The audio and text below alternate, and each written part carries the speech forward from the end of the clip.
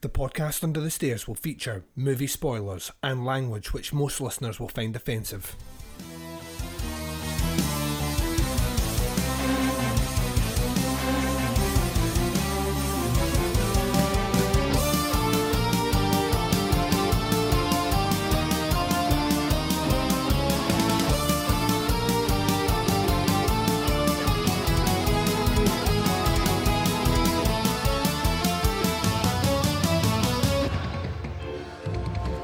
Welcome to the podcast Under the Stairs. Hi everyone, and welcome to episode 26 of the podcast Under the Stairs. I'm your host, Duncan McLeish, and I'm joined by two of my very dear friends in the podcast community. Of course, one of them you will all know. He is our star of Baz v Horror. He's back to do Baz v Horror 8, where he will take on the challenge of the found footage film August Underground. I'm of course talking about the man, the myth, the legend, the Baz. Hola, sexy bodacious bitches. Oh, bodacious bitches. Why did you choose bodacious bitches as a word? Bodacious seems like an interesting word, Baz. That's a little clue to who'll be accompanying us in this podcast, Duncan. Oh, dropping clues. A little look cryptic one. A little cryptic clue there, my friend. Cryptic clue. How you doing? I'm doing tip-top, mate. Absolutely tip-top. How's yourself? I am doing fantastic. I went out just before recording and treated myself to Starbucks because I wanted something positive to come out of this day. Yep. And that's not an indicator, or possibly is an indicator of what I'm going to be saying later on about the film we selected. It's basically a total giveaway, mate. Total giveaway. The film that you selected, Baz, so this is on your head. Yes, unfortunately it is. I do have to take part of the blame for that, but we'll talk about that later on.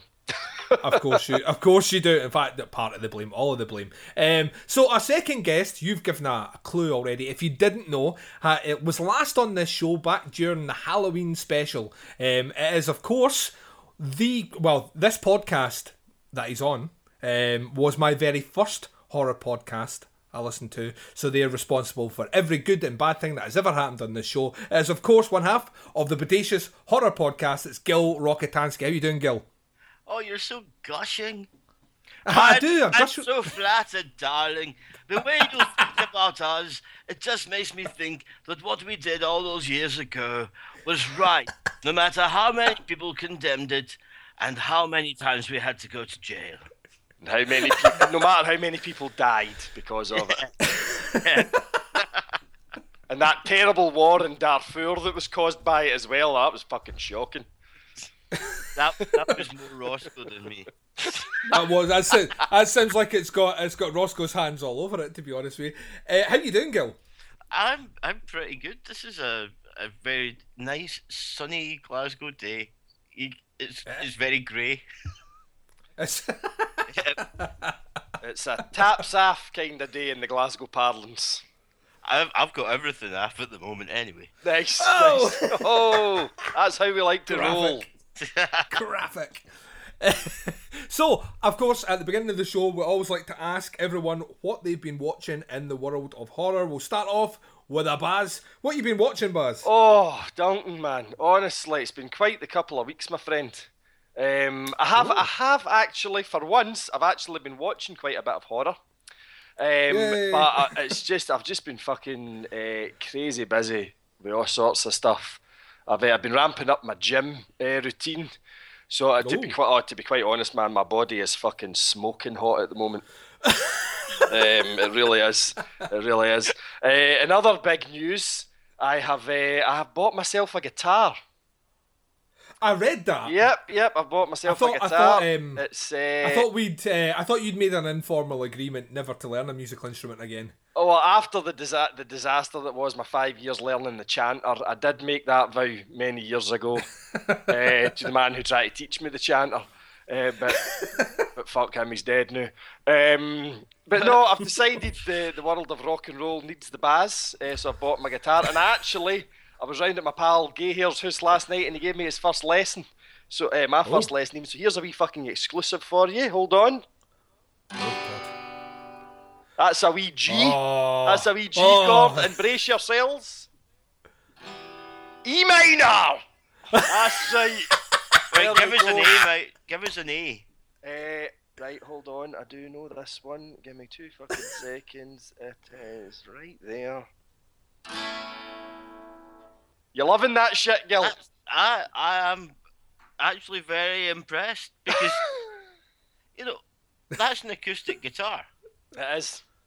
It's harder to press the strings down on a lot of acoustic guitars. Oh, mate, it hurts like fuck. Honestly. Yeah. And it sounds to me like you're actually mostly getting all 6 strings sounding there. So, yeah. My left hand is... that plays guitar, well done, if that's your first lesson. It was. My left hand is in complete tatters. It's just a good job I wanked with my right, to be quite honest, or I'd be in serious fucking trouble. But yeah, so that was that. So that's been my musical activities of late. As this is a horror podcast, maybe I should probably start talking about horrors. I was going to say that could have been you could have maybe saved that for the Rock and Reels podcast. We're going to talk about music, but I'm glad you brought it here. I mean, we don't often get in fact, remember these moments just now in the podcast, listeners, where we're all happy and playing happy sounding chords, apart from the minor one there. I just remember these when we going to talk about the film we're going to talk about today. Yeah. So, Baz, what have you been watching? Tell me. Well, in a departure from the norm, most of my horror viewing in the past few weeks has actually been of the film variety. I tend normally to watch more horror in terms of TV shows, but in the last couple of weeks I've been watching a few films. I've had a bit of time to myself. The wife's been out and about doing things. So last weekend I actually watched a couple, maybe not strictly horror films, but they could probably be classed as horror comedies. The first one of them was This Is the End, which is the one with Seth Rogen and fucking Danny McBride and all sorts of wee kind of hipster fucking comedian guys that are kind of popular just now. But it's set against the backdrop of an apocalypse kind of thing. So I watched that. It was alright. Wasn't it the funniest film in the world? I saw it getting quite a lot of slating on the internet. I didn't think it was that bad. It kind of gave you what you were expecting. It was just those guys doing what they do in every fucking film, to be honest. So if you like their films, you'd have found it funny. I had a nice week in a horror twang to it and a kind of vaguely sacrilegious end of the world biblical thing going on as well, which was quite amusing. So that was that. I followed that up the next night with a very similar film, although I didn't realise it when I started watching it, which was World's End. Which is it's the third of the kind of this trilogy that Simon... Cornetto trilogy. Yes, the Cornetto trilogy. Right. The third of them. So I'd seen the first two and quite enjoyed those films. I didn't know much about this film, and I didn't realise that it had this kind of apocalyptic horror sci-fi / slant to it. I've got to say, I didn't really dig it that much. I was quite enjoying it up until the bit when the kind of end of the world horror bit starts, and that kind of just left me a wee bit kind of meh. Didn't really dig the robot kind of thing that was going on, but it was alright. There was funny bits in it. I did like the fact that the lead character, Simon Pegg's character, was dressed as an 80s goth, complete with Sisters of Mercy t-shirt. That was fucking bitchy. I actually showed the film to a friend of mine, Jamie, who is like an 80s goth, but he didn't have a Sisters of Mercy t-shirt, and when we were watching the film, he kept going, I used to have that Sisters of Mercy t-shirt, that exact one. And whilst we were watching the film, I looked it up on eBay and bought it for his birthday. Oh, what a guy! What a guy! It was pretty handy because I had no idea what to get him for his birthday. That was like in 10 days' time. Panic averted. Yeah, I was actually just really lazy, wasn't I? See if I used to have that lamp. You did have that lamp. Where can I buy the lamp from the World's End? Oh man. Anywho, so that's the World's End. So I watched that. And the third one, which I watched last night. Now this is a proper horror film. Last night I was out after my guitar lesson. I came home, and the wife was away with her pals. So I thought, you know what? I'm doing the Teapots tomorrow. I'm going to watch a horror movie, and I watched The Conjuring. Oh, right. Oh, yeah. I think that this could be quite interesting because myself and Gil have slightly different opinions on this. All right. Not like dramatically different opinions on it, but slightly different opinions on it. So I found it. Which one was it? What's that? Sorry. Which one was it again? I've seen The it, Conjuring. but it's just it has escaped me. Are you being sarcastic? I'm honestly not being sarcastic. Right, Which the one was it Conjuring's. anyway? We watched so many films. It's the Wardens. The Wardens investigate the house. Oh yeah, that. Oh fucking god. Well, I found it pants-shittingly terrifying, to be honest. Did you? Oh, fuck, I absolutely bricked it at that. In fact, at points when I was watching it, I found that I was fucking about on my phone just to try and distract myself from it and to ground myself back in reality a wee bit. It properly scared the bejesus out of me. And it's interesting, you always say that my Achilles heel is the kind of found footage thing. Yeah. I think these kind of possession/haunted house things are going to make a mess of me because there was my total disaster when I tried to watch Paranormal Activity. And actually last night, about half an hour into The Conjuring, I was thinking I maybe stopping because I was in on my own and my wife wasn't coming home last night. She was staying at a friend's. But I powered through for you, big man. But no, it scared the shit out of me, to be honest. Yep. I want to see Baz watching Wreck. Like, I've seen seen Wreck. Wreck Wreck was the first Baz v horror. Wreck was the one. Yeah. Wreck was infamously the first one that made Baz actually stop in the middle of the film and scream out the word shit. When he knew that the creature was going to be behind when the camera turned around. He knew it was going to happen, but then it happened and scared the shit out of him, which just makes me happy because I love that film so much. There was I want to watch him watch it. You know, you want to watch? I want to actually watch him watch it. There was an involuntary fuck me last night during The Conjuring. The bit where the spirit claps behind her. Oh yeah, she's looking down into the cellar. That fucking scared the shite out of me. I was expecting a musical to start. Clap. Oh. No. Oh yeah. Clap, clap, clap, clap, clap, clap. I didn't know they had like one of those American clapper lights in the basement. Clap on, clap off. But I thought I didn't mind it overall. I thought it was alright for what it was. To be honest with you, I thought about in the middle of the film it kind of shits itself a wee bit. And kind of moves away from. I thought the beginning of the film was quite an interesting premise, and they built up. Not bad, but then there was a point in the middle where it basically became... It tried to basically do what I think Insidious did better, even though I'm not a big fan of Insidious. And towards the end, I was just like, this is kind of... it's alright. It was an alright film. I think it made number 10 on my top 10 horror films for last year, but I didn't think it was... You should it was great. I'm glad that you... horror films.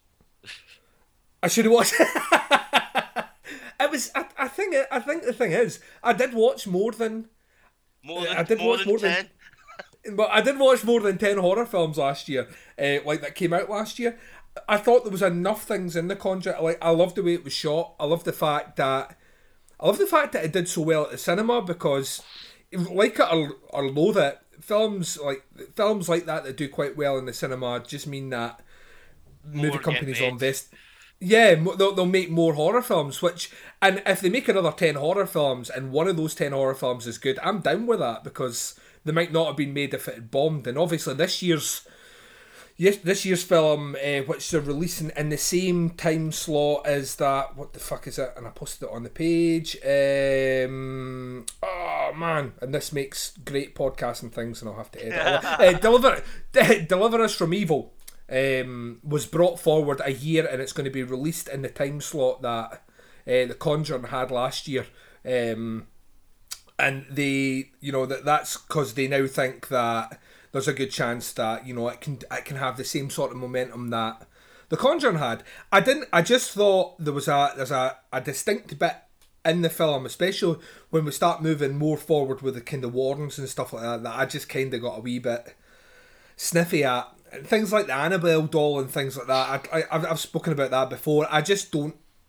You know what? When that come up, and I loved how they were talking about how terrifying the Annabelle doll was. And I've said Well, that's what I said. I said on another podcast when they were talking about what I thought about the Annabelle doll. I said all it did was chap doors and write letters. How is that terrifying? See, I tell you what struck me about what struck me about the Annabelle doll is who the fuck would make a doll that looked like that? Do you know what I mean? It doesn't look like that in real life. In real life, it doesn't look like. In real life, it looks even plainer. It looks like a Raggedy Ann doll. So, I mean, that was it. I know, Gil, you had a particular point of view on The Conjuring. What did you think about it again? Now that I've reminded you what it is. I just really disliked the way it took that twist right in the middle. Yeah. Basically, where they'd started to make a kind of interesting appearing film where, you know, I suppose I kind of wanted it to get to a point where you would hate the Warrens. Yes. But, yeah. But that never happens. It then just goes into jump scares and just so much crap. And I remember when I watched that, I actually watched like documentaries with the now grown up kids that were in that house. Yeah. And it's like the kids from Amityville. You know, they are just completely unreliable witnesses. One of them's bringing out like 3 books about the incident. Is this off the back of the film, Gil? No, some of the stuff that these people did were before the films had come out. Cause right. The thing is that there's this kind of cult of the Warrens. Right. You know, the Warrens are very, very well known for what they do. So, big high-profile cases that they're involved in, people kind of get interested in from either the trying to prove it or debunk it type thing. So, anybody that the Warrens have been involved with are, you know, they're able to make some money because of their involvement. To be honest, I think the Warrens are just a pair of fucking idiots. Yeah. Despise them. I mean, like, you look at the Amityville thing and the pig eyes, the glowing eyes outside the window. That was a cat that lived across the road. Yeah. You know, I remember hearing, because you guys over at Bodacious did a very, very interesting, and you made sure there was plenty of disclaimers of the word allegedly in there, because the folk involved with that case are quite happy. Quite like litigious. They are very, very litigious. At one point, Danny, I think it was Danny, the son, was suing the father over the Amityville case and stuff like that. Just ridiculous. And it's a shame that kids have become so damaged by these things, and I think that's whenever it comes down to the Warrens, I don't look at something where I think, is this real? Did this all happen to this family? You know, we would all like to believe that there are ghosts and goblins and everything. It would make the world a wee bit more interesting, but what we end up seeing in films like this is actually just a story of a bunch of kids that have become psychologically damaged and are now adults who the only thing that they've got going for them in their life is the fact they were involved in a psychologically damaging incident. And it's just not it's not right, and we shouldn't have films made about shit like that because it's so patently all bullshit. Yeah. I mean, I mean, going back to the film, there are a couple of, like you were talking about jump scares. I thought there was a couple of effective jump scares in there. I mean, there was one that sequence with the clapping hands would have been so effective in the cinema if they hadn't used it in the ad campaign. Yeah. And I'd seen it about 20 times in the cinema before I saw it in the actual picture itself. And when I saw it, I was just like, oh, right. Because if I'd seen that the first time, I would have freaked out. What bit are you talking about, Duncan? The bit that you were talking about, the clapping hands. Oh, yeah. That sequence was actually the original ad campaign for The Conjuring was just that clip. was actually just that clip. Yep. And they'd been showing it for maybe about 6-7 months before the film landed in the cinema. So you were getting to see that whole sequence. And I think it's probably one of the most effective scare sequences in the film, because it's just, I mean, they've been playing the game, everything's gone wrong, you know what the game is, it's a bit creepy, some things have happened with it, and the fact that she ends up in that basement and you get that clap thing and then everything goes black, I thought that was brilliant. But like I say, I'd seen it several times before the cinema, and obviously they did that to pull people in. Yeah. Which it did, but at the same time though, at the cost of what was one of the better scares in the film. But I mean, it was the big heavy hitter last year. I think it was the highest grossing horror film of 2013.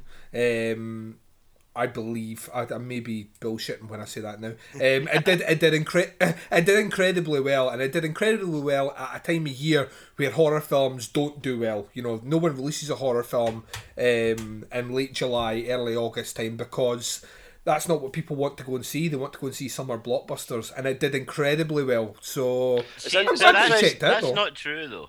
I mean, it's actually just more of a cynical thing that horror films aren't released at that time of year, because it does all revolve around how many screens do you have in a cinema, and how old are the people that are going to be coming to your cinema that week going to be.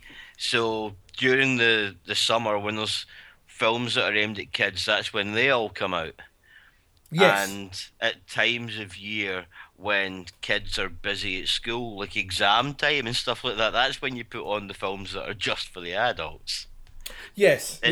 So it's a bit sad that people are now going, one horror film did well at a time of year when we really, really pushed it, because it wasn't the time of year that did well for that film. It was the expense in the ad campaign.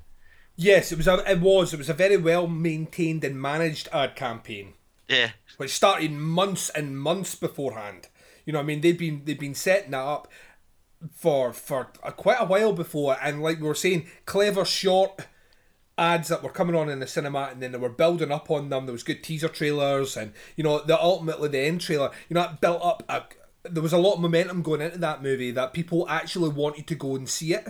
It wasn't a case of that was the only film that was out that week. Yeah. It's like you were saying, and I think it's exactly what you say. It's the same reason why a lot of horror films, which are guaranteed not to particularly do well, I'm looking at you, Devil's Due, and Paranormal, the marked ones, are released right at the start of the year in January, because, you know, there's not a lot of competition and people will go and check them out. Because, you know, if you go to the cinema, if you're a cinephile, you'll go and check them out, and I see exactly what you're saying. But I'm glad though that Baz checked out. Ultimately, what I want is, see when horror films come out, because I'm so jaded with these things now that it takes a lot to really kind of provoke a jump scare or a scare from me. That when other people tell me they go and see a film, even if I think it's not necessarily scary, and they say that they genuinely feel scared watching it, I envy the shit out of them. So yeah, I envy you, Baz. That's what I was going to say. I mean, I go there. It definitely seems like it's one of those films. It would work very well for people like me that aren't into horror. But as you say, whether it's she's desensitised or a bit jaded to things like that, folk like yourselves and Gil that watch a lot of horror probably won't get out it what I got out. I mean, I found it a genuinely scary experience. I wasn't aware of the background to these Warren people and all this as well, though. Do you know what I mean? So it is that kind of popcorn horror film that works very well for people like me. And I can see people that do enjoy a wee fright getting that out of it. But for the more serious kind of horror enthusiasts, it's maybe a bit too shiny kind of thing, you know. Well, you're gonna get plenty more about the Warrens, because The Conjuring's got a sequel coming out, and there's a spin-off of the Annabelle doll coming up. So, so plenty to feast on. What about yourself, Gil? What you been watching? I actually recently saw the new Jim Jarmusch film, Only Lovers Left Alive. All right, how was that? I've heard really good things about that. I've really enjoyed it. I thought it was a very just really enjoyable film. You just sit there watching it, and It's not a fast-paced film. It's very kind of slow, and you've got John Hurt in it, and Tilda Swinton, and Tom Hiddleston, or is it Hiddleton? Yeah. Is it Hiddleton or Hiddleston? Christ. Hiddleston, I Loki. thought. Aye, Yeah, Loki's Loki. in it, and it is just about a small group of vampires who are friends, Yeah. and they don't go out like killing people at night. They've got people that supply them blood, so it's kind of it's about their social lives. And Yeah. how when one of them's quite upset, other ones will go and make sure they're feeling better. It's, there's loads more to it than that, but I just don't want to like spoil what a really enjoyable film to watch it is. You been catching anything else? Orphan Black. It's Right, I'm not familiar with that one. It's a TV series. It's now into its second series, and it is about clones. Uh-huh. And it's actually really good. It's there's all these different clones. The one of them who is a bit of a she's a bit of a Cockney misfit living in All right. America. Well, I think she's meant to be from Brixton, and she's been brought up in America with her foster brother and her foster mum and everything, and then sees another version of herself jump in front of a train, and then steals her handbag, steals her identity, and ends up in a world of intrigue where there's all these other different people that look just like her but aren't aware that they're clones, and All right. it's far more complex than that, and it is a wee bit adult, Uh-huh. but it's very good. It's worth checking All right, I out. need to check that one out. Yeah, I need to check that one out as well. It starts off maybe a wee bit not that interesting, but as they get more into the characters, the actress that's in it, as she switches between the different roles in the series, you do actually just start seeing them as if they might as well be different actors. Yeah. Oh, right. I will have to hunt this down. It's American, I take it, yeah? Yeah, but I think there's also some BBC involvement somehow. Cool. I seem to remember, but yeah, it's definitely might be BBC America it's on. Yeah, yeah. Because there's a few things that appear on that don't necessarily appear over here. I think it might have been on BBC Three over here, but Right. you know, who the fuck ever turns over to see what's on BBC Three? It's just went online, hasn't it? I think they're deactivating the channel and Yeah, they are. Change They're it and making turn it it on. online only. Yeah. yeah, that's what I'd heard. So that just proves Gil's point. Why don't they just make it offline only? Why don't they just make it Yeah. history? Why don't they just put more money into making better programs? Like, if you put it on BBC Three, it means you don't think it's good enough for BBC One or BBC Two. So basically, Yeah. all we've got from having BBC Three is shite. Then, ironically, we've got BBC Four, which is just. Highbrow arts entertainment. But if they're focusing on a subject that you like, it's a fucking amazing night of programming.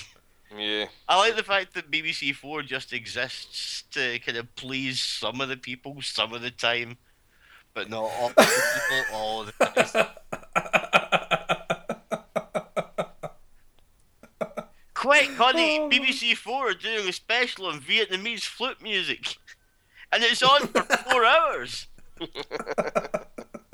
And then the next night, they're just showing Dr. Feelgood singing Roxanne on the Old Grey Whistle test on repeat 100 times.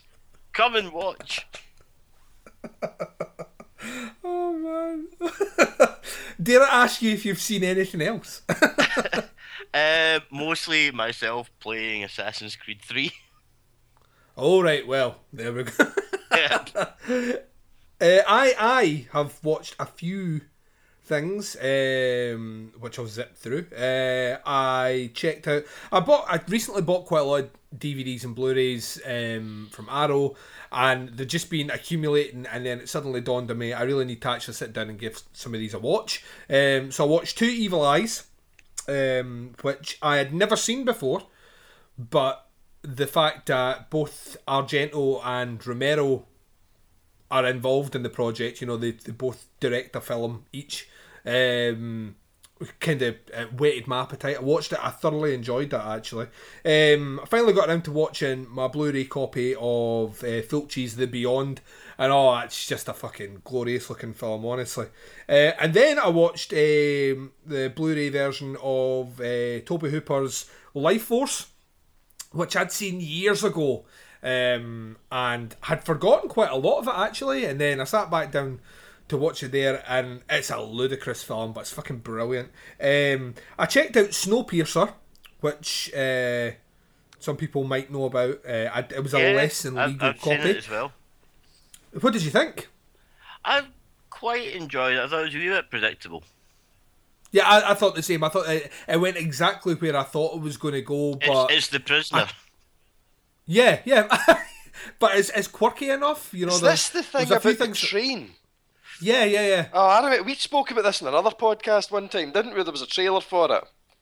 Yes. Yeah. Well, I've got a who was it directed? Was it not some Japanese guy? Am I wrong? No, I think it was a Japanese thing. I'm sure it was. It was, but he'd also directed something else, I'm sure. Oh, he's South Korean actually. Sorry, he's not Japanese. Oh, he did Host. He did the Host. That's right. I love the Host. That's it. Yeah. I fucking can't wait to see the Host too. When they eventually get it out, I mean, have you seen the clips from it? Yeah, the clips. I can't fucking wait. Absolutely can't wait.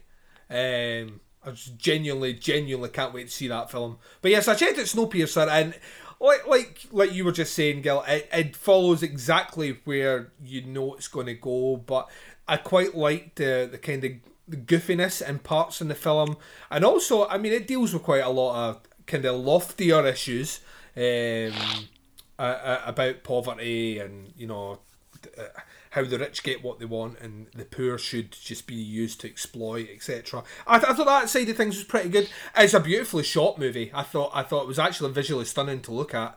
I thought it was good. I didn't think it was as amazing, but I never thought it was going to be amazing. And then I finally got a chance to watch the marked ones, Paranormal Activity 5. Or the unofficial part 5. There is a part 5 coming. Better than part 4 by quite a bit, but it suffers from that same problem that I think quite a lot of them in there out with parts 1 and 3 have, in that there's just too much boring. There's too much time where nothing's happening for me, and then you get it's like very quiet, and then you get like an effective scare, and then you've got another 10 minutes of nothing fucking happening, and I'm just I'm kind of getting to that stage now, and I know they have to do it that way because it has to seem like real life, and not everyone has exciting real life scenarios all the time. But then there's just certain situations in it where there's no feasible reason why someone would have a camcorder in these scenarios. I quite like the way they tie it into the franchise though at the end. I thought that was pretty interesting. And I mean, I'll check out part 5 because I've invested so much time in it now that I kind of really want to see where it's going, even if I complain and bitch about it for the next year. I'll check out part 5 because I hate myself. Pretty much. That's pretty much that is, when you've invested so much time now, you're expecting it to be as bad, and part of you wants it to be that bad. All the stuff that bored you in part 5 was the section of the film that I quite enjoyed. I thought it was better than the rest of them. I thought the marked one started off better than the rest of them because it was a bit more subtle. It's like the rest of them, they just keep hammering home like, oh my god, spooky shit's happening.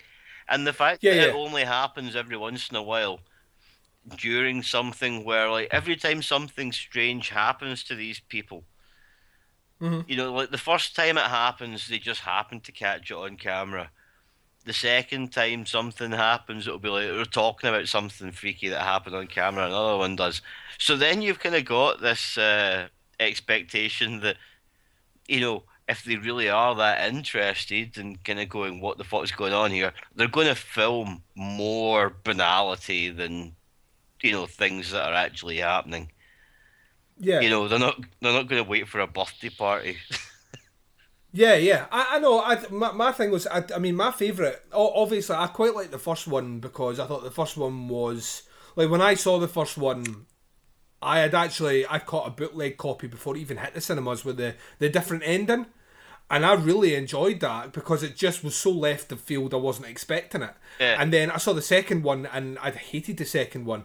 The third one I really liked because it gives you backstory. It explains why things are happening a particular way. We get introduced to the Coven, which to me is the most fascinating part of the whole story, is this Coven, which you then get a bit of in the fucking fourth one, but you have to sit through fucking So much crap. nonsense. Oh yeah, just to get this bit where we've already been introduced to it. To me, the fourth one should kick off with it because we now know what's happening, and there's a bit more of it. And I mean, I quite like how they tie it back to that in the marked ones. I just felt, like I say, it's better than the fourth one. To me, it's just not as good as the third one. I just really like that backstory, and I would like to. To me, they either do more backstory and build up to the current point, or they move now forward with the story of the audience now knows what's happening, let's move with it. The fourth one to me just seemed like a rehash of the second one, where it's like, oh right, we've given another scenario and oh there's a creepy person and oh this is heading this way. It wasn't a bad film, it's just not necessarily what I was hoping for. And I kind of hope that the fifth one, because I've already said the franchise is starting to lose money now, so they've announced that I think it's the sixth one will be the last one. So they need to tie the story up in two parts now.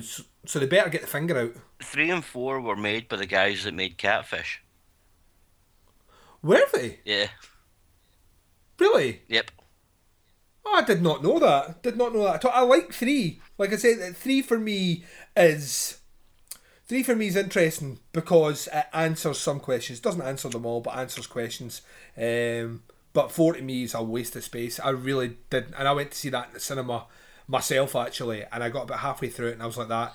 I could just walk it just now if I wasn't so fascinated to find out what happens at the end of it. And then when we got the payoff, I was like that. I really wish I'd walked out. Yeah. The last film I watched, and I'm actually reviewing it for Rock and Reel, is another Arrow. It's their Blu-ray of The Pit and the Pendulum, the classic Roger Corman, Edgar Allan Poe film starring the magnificent Vincent Price. And the Blu-ray cut of that is really, really nice. And obviously, I'm going to do a full review. I've not seen that film since I was about 12 or something, 13 maybe. I thoroughly enjoyed going back to that. So, guys, is there anything else that we want to discuss before we do some newsy things? No, well, let's just dive into the news, my friend. Europe. Okay, Doc. Europe. Let's not talk about that's a big. Let's talk about the Eurovision. Let's not. Bearded ladies all the way. Anyway, right, we're going to take a very quick break. We're going to be right back with the news stories right after this.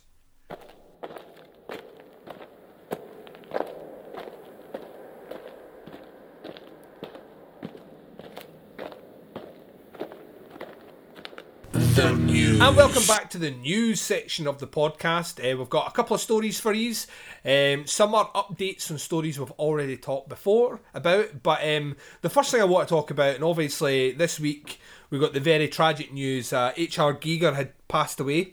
For those that don't know who he is, and I don't know how you would. I don't know why you'd be listening to this podcast if you didn't know who he was. He was a very famous artist.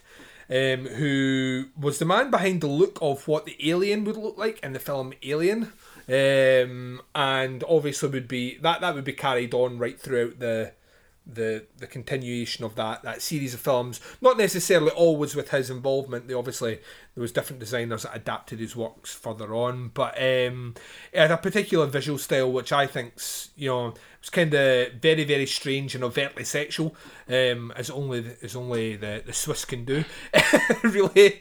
But it was quite a tragic story. I think he had a tumble at home down his stairs. And he never really recovered from it, and he passed away at the age of 74, which is a good innings, but at the same time, though, obviously quite a creative mind, and a loss to the community in general, I think. I mean, we've all three of us here have seen the Alien films, maybe not all of them, but have seen at least one of them. What did you think about the news dropping, Gil? I mean, it's quite a sad story. Like, R.I.P. Human Resources Geiger. Yeah. That's his full name. Human Resources. Oh dear. Well, Baz, have you seen the whole series of Alien films? I don't think I've seen them all. I've certainly seen like the first three. Then I've seen Prometheus. Was there something after the third Aliens? There was Alien Resurrection, which was the one with the space pirates. Yeah, I've not seen that, and I didn't really watch any of the Aliens versus Predators ones. To be honest, the thing that most interested me about Geiger's work, he very famously, well, maybe not very famously, but in music circles very famously, did an insert poster that came with the original vinyl release of Frankenchrist by the Dead Kennedys, and it was that poster that resulted in the album getting banned and taken off the shelves for a period of time when it first came out. It was essentially rows upon rows of arses with basically cockskin into them. in this kind of repeating pattern. It was extremely graphic, and the Dead Kennedys, being the Dead Kennedys, used this as an insert poster for Frankenchrist, and it got whipped off the shelves pretty sharpish by the time the kind of liberal Americans get their hands on it, kind of thing. Say no more. That was, outside of the Aliens connection, that was the thing that I knew him most for, kind of thing. I mean, a fantastic artist. I found this stuff very disturbing and quite unpleasant to look at. But you've got to appreciate somebody that can evoke that, reaction out of somebody with their art. Whether it's good, whether it's a good reaction or a bad one. And with me, it was quite bad. Stuff kind of almost repelled me a wee bit. But fucking hats off to him for being able to have that effect on you with his art, But I didn't know anything about it till I saw somebody had put something on Facebook, and I was quite shocked to hear about it, kind of thing. Definitely a sad loss to the art world and sort of by way of the film world through the Aliens connection. Mm-hmm. He also did a really good Debbie Harry album cover. Where did he? It was her first solo album where she had big kind of skewers going through her head and everything.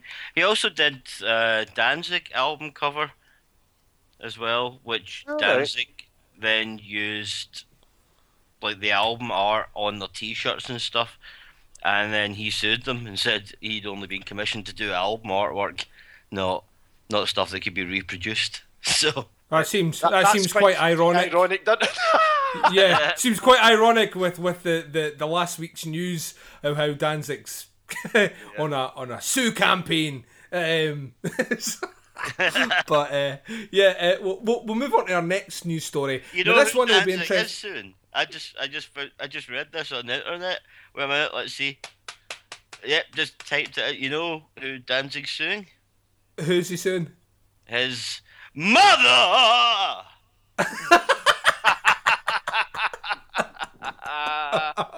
Oh my god. Right, moving on. Right. This story will be interesting to myself and Gil, but not to Baz, because Baz doesn't like this director, and he is wrong. He is clearly wrong. But there's been some fucking guy that makes all the Hedgerow films. You watch your whorish mouth. Yeah, there is more information being released on the new Ben Wheatley project, which is High Rise. The cast is coming together for Ben Wheatley's latest film, High Rise, based on the novel by J.G. Ballard.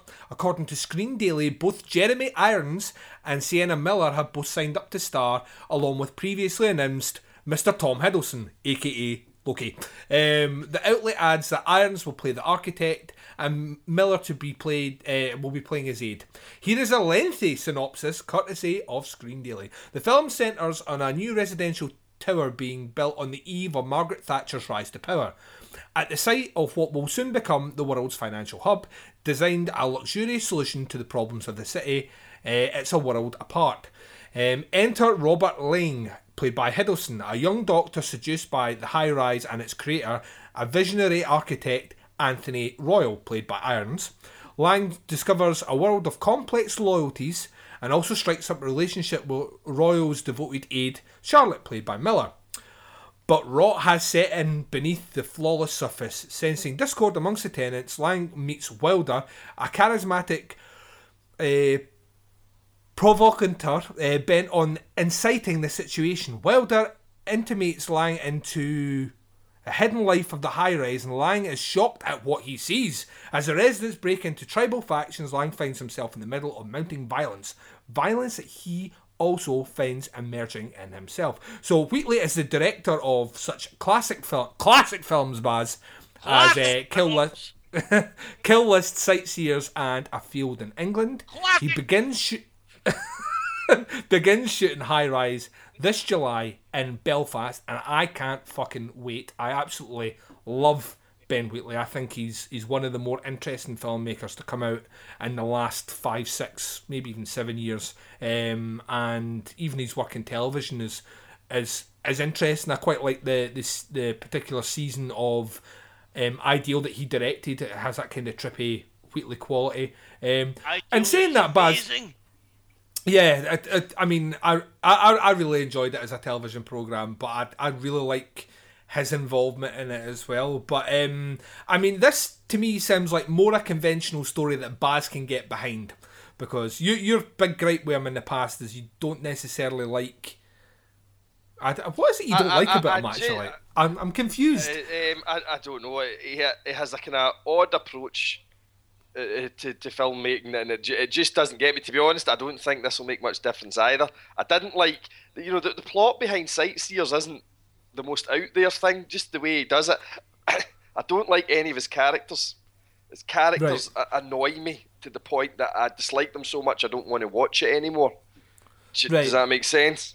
I can see where you're coming from. I disagree, but I can see where you're coming from. I'm not saying I'm right here by any means. I'm just saying it's the kind of effect that his films have on me. I can't form any kind of relationship with the people on the screen that keeps me interested long enough to keep watching them. Right. What about yourself, Gil? Are you looking forward to this one? Ben Wheatley and J.G. Ballard together. Yeah. That just sounds fucking incredible. It just sounds awesome. I really just can't wait. I think the Sightseers is one of the best kind of horror comedies that's come out in the last decade, and if it wasn't for that film, I wouldn't always be wandering about with a copy of Frankie Goes to Hollywood's The Power of Love on my phone. Because I think like the use of The Power of Love at the end of Sightseers is just fucking incredible. It's really, really, really good. It's really, really, really good. It's my second favourite use of a Frankie Goes to Hollywood tune in the film. Well, right. Oh, well, you've kind of prompted my interest here. What's your first favourite? It has to be the fact that the film Doomsday managed to actually kind of it was a pretty not that great film all the way through, and then all of a sudden after them kind of running about in Scotland and going to this little tiny place, and then they find a really fast car, the scene that follows that was all filmed in South Africa. Was it? Yeah, South Africa is subbing in for Scotland at that point. Whilst there's just some really fast cars going down a road to fucking Two Tribes. That's right. I remember that. That's just awesome filmmaking. If you look up Doomsday, it's mostly filmed in Scotland, but some of it's filmed in South Africa. Right, we're going to move on. Right, the next story, we've got a bit of a teaser, which has landed in the last week, which kind of hints at the new Rob Zombie project. You all know Rob Zombie. He did a couple of films in the horror genre, then said, you know what? I don't need this horror stuff. I'm going to go off and do something else. I'm going to make a film about hockey. And then 2 years later, nothing happened. So he was like that. You know what I'm going to do? I'm going to come back to horror. And we were all like, oh, yay, I think. Maybe. Possibly. Yay. I don't know. I'm unsure now. Alright then. So he has teased his new project, which is called 31, with a poster, some artwork of what looks like a scary clown head. And that's unpredictable. That's completely unpredictable. So this is what we know in terms of the project, which is, believe it or not, very little. So the basically dropped the small trailer, and all we know is the film is going to be, wait for it, hardcore. That's unpredictable. There you go. The final image of the promo video gave us a creepy clown visage, which doesn't say much. And what does 31 refer to? Well, we've had some speculation.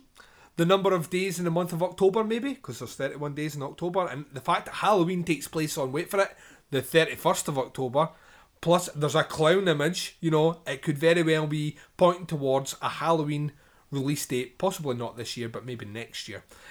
Out with that, we have no real information anyway, but the big question is, what is going to happen with the project, which we all heard about a couple of months ago, in which Rob Zombie was teaming up with author Bret Easton Ellis to do a Charles Manson project, which now we have had no more information about. I'm kind of in two minds about this one, the same way I was when they announced the Telly project to do with the Manson thing. Rob Zombie has had some moments which I'm very much behind. His last film project left a bit of a sour taste in my mouth, which was obviously Lords of Salem, where I thought there was some interesting elements, but ultimately he basically shat the bed at the end, big time. There's obviously a very humorous story from the Bodacious Horror podcast where even FOP wouldn't take their copy back, which I've never heard of before. My Nelly Puff. I've never heard the FOP saying, no, we're not taking that back. They were actually in administration at the time. Alright, well that could be why. I was thinking that's probably why. But yeah, I'm kind of... Do you know that sold on eBay for something like £8? Like bargain. About a week after it had been released. It wasn't me. I didn't buy it. I fucking illegally downloaded it. Did you not buy it? No. Was it Roscoe that bought it? Roscoe bought it. I illegally downloaded it. I wasn't paying money for that shit. I mean, there's elements of, like, I really like... Right, we'll go through it. I really like The Devil's Rejects. I'll be honest, I really like that film. I wasn't the biggest fan of House of a Thousand Corpses. There was a couple of elements in both Halloween films that I quite liked. I didn't like either one of them completely, but there was a couple of things I quite liked about them. That I'm still, once again, Rob Zombie gets a lot of acclaim put on him, which I don't necessarily think he's earned yet. And as a result of this one, it makes me a bit wary about any future. And the fact that he said he wasn't wanting to do horror anymore, he was going to do all these other things, and because none of them have taken off, he's come back to horror, and people are excited about it. I'm like, no, he turned his back on it. He didn't want to do it anymore, and now all of a sudden, because he can't get anything made, he's wanting to come back to it, and we should all be happy that he's back. I don't understand that. No, he did it badly. He did it pretty fucking badly. House of a Thousand Corpses is an entertaining film the first time you watch it, where you go like, oh my god, somebody actually gave a musician money to make a film. Yeah.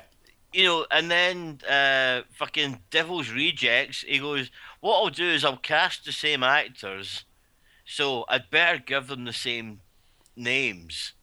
And then you get his third film where he goes, I'll cast the same actors, but I'll give them different names. Which proves why Devil's Rejects doesn't work, because the characters do not act, and generally don't even really look like the characters that they played in House of a Thousand Corpses. They are very different, they are very different. It's just a serial wank fest of, hey, look, I can get money for a thing. And then he goes, I'm going to try comedy, and people go, well, we won't give you money for that, because none of your other films have been particularly funny. And he goes, well, I'll go back to horror. And people will go, well, everything you've done's been like really underwhelming. And the fact that you said you were giving up horror, you've lost the zeitgeist. Yeah. Rob Zombie, can you please just try and write a good song?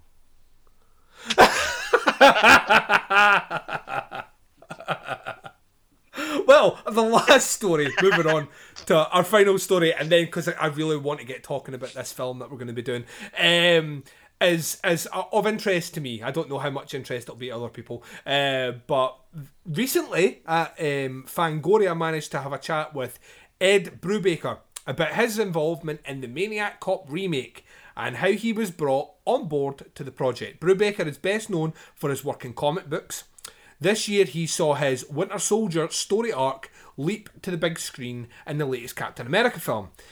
Now he's working with producer Nicholas Winding Refn on a redo of the William Lustig film Maniac Cop.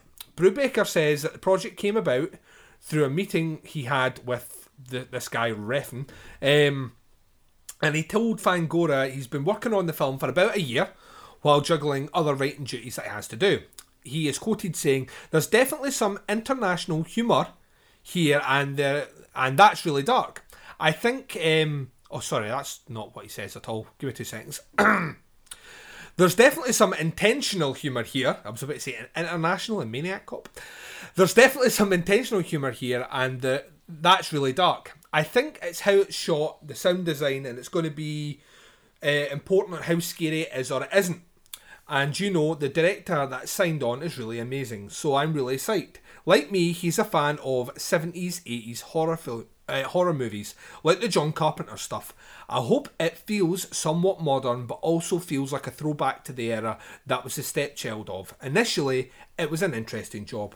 The director hasn't been revealed yet, so he's teasing this, but we hopefully will hear some about it at Cannes. As for the casting of Maniac Cop, Brubaker tossed Kevin Greville's name into the mix. Have you ever heard his voice in real life? His voice sounds like it's going through a synthesizer. It'd be perfect for it.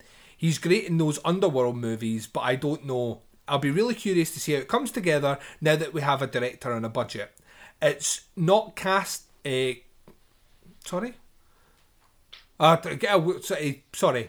be really curious to see how it comes together now that they have a director and budget. So, I mean, I've said once before, Bill Lustig signed off on this one. He's heavily involved in the project. I grew up watching Maniac Cop. I think it's the sort of film that I would quite like to see remade.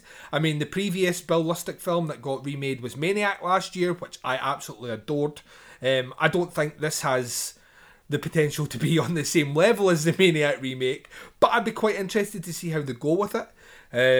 And because I spoke about it before, I thought I'd bring back up. Are you a big fan of Maniac Cop, Gil? Yeah, I really enjoy it, but I was just always kind of curious about them following up the remake of Maniac with the remake of Maniac Cop. Yeah. Considering the end of Maniac features a bunch of cops running in.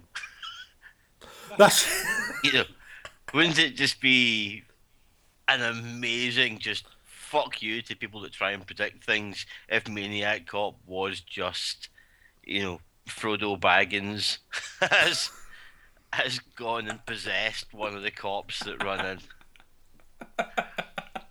Elijah Woods walking around as a Maniac Cop. Yep.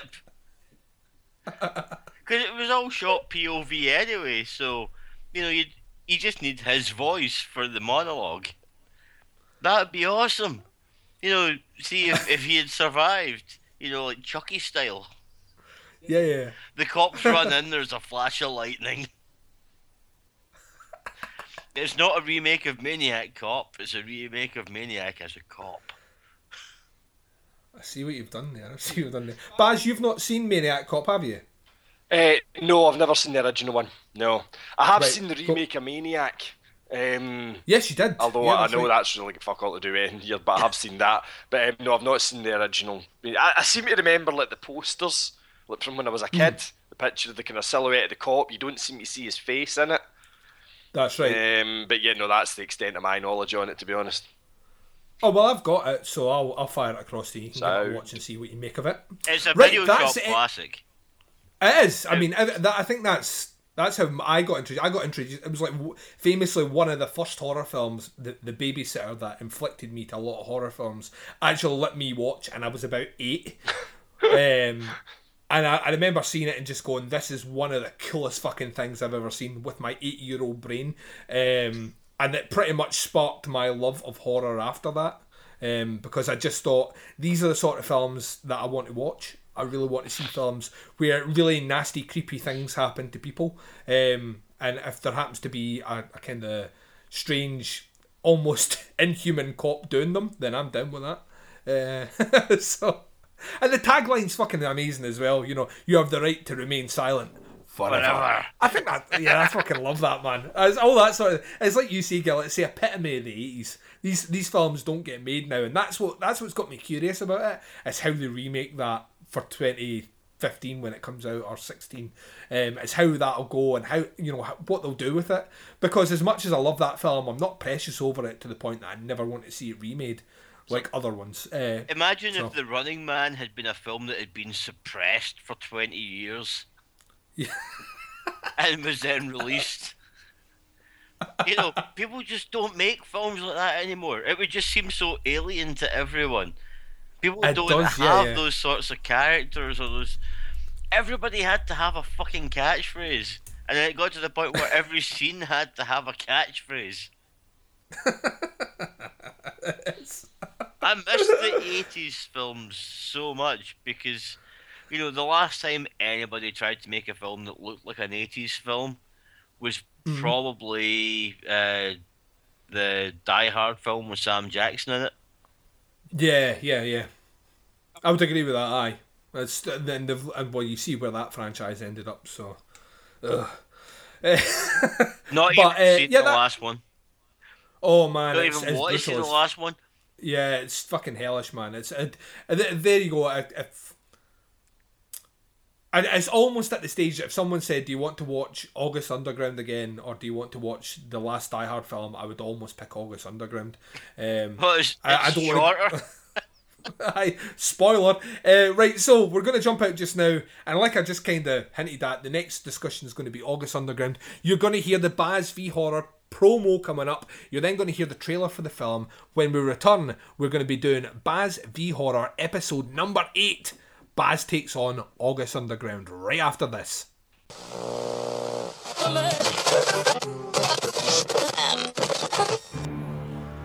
In a world gone mad, one man will step up to the plate. A horror novice who wants to take on all that the horror genre can throw at him. Will he be triumphant in this eternal battle against the horror genre?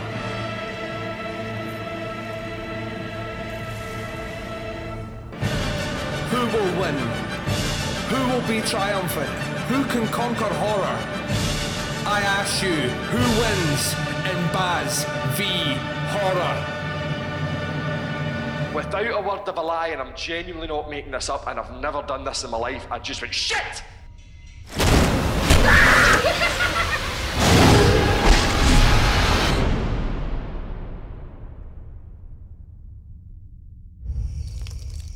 That's a waste of a fucking full beer, dude. You're picking this shit up. Ah, fuck. That's all. Come on, I got something.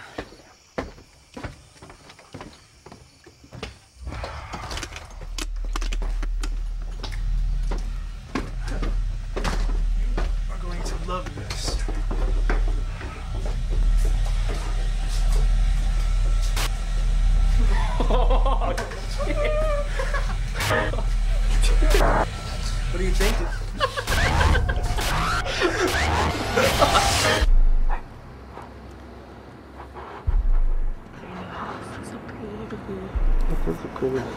Merry Christmas, baby. Merry Christmas, baby.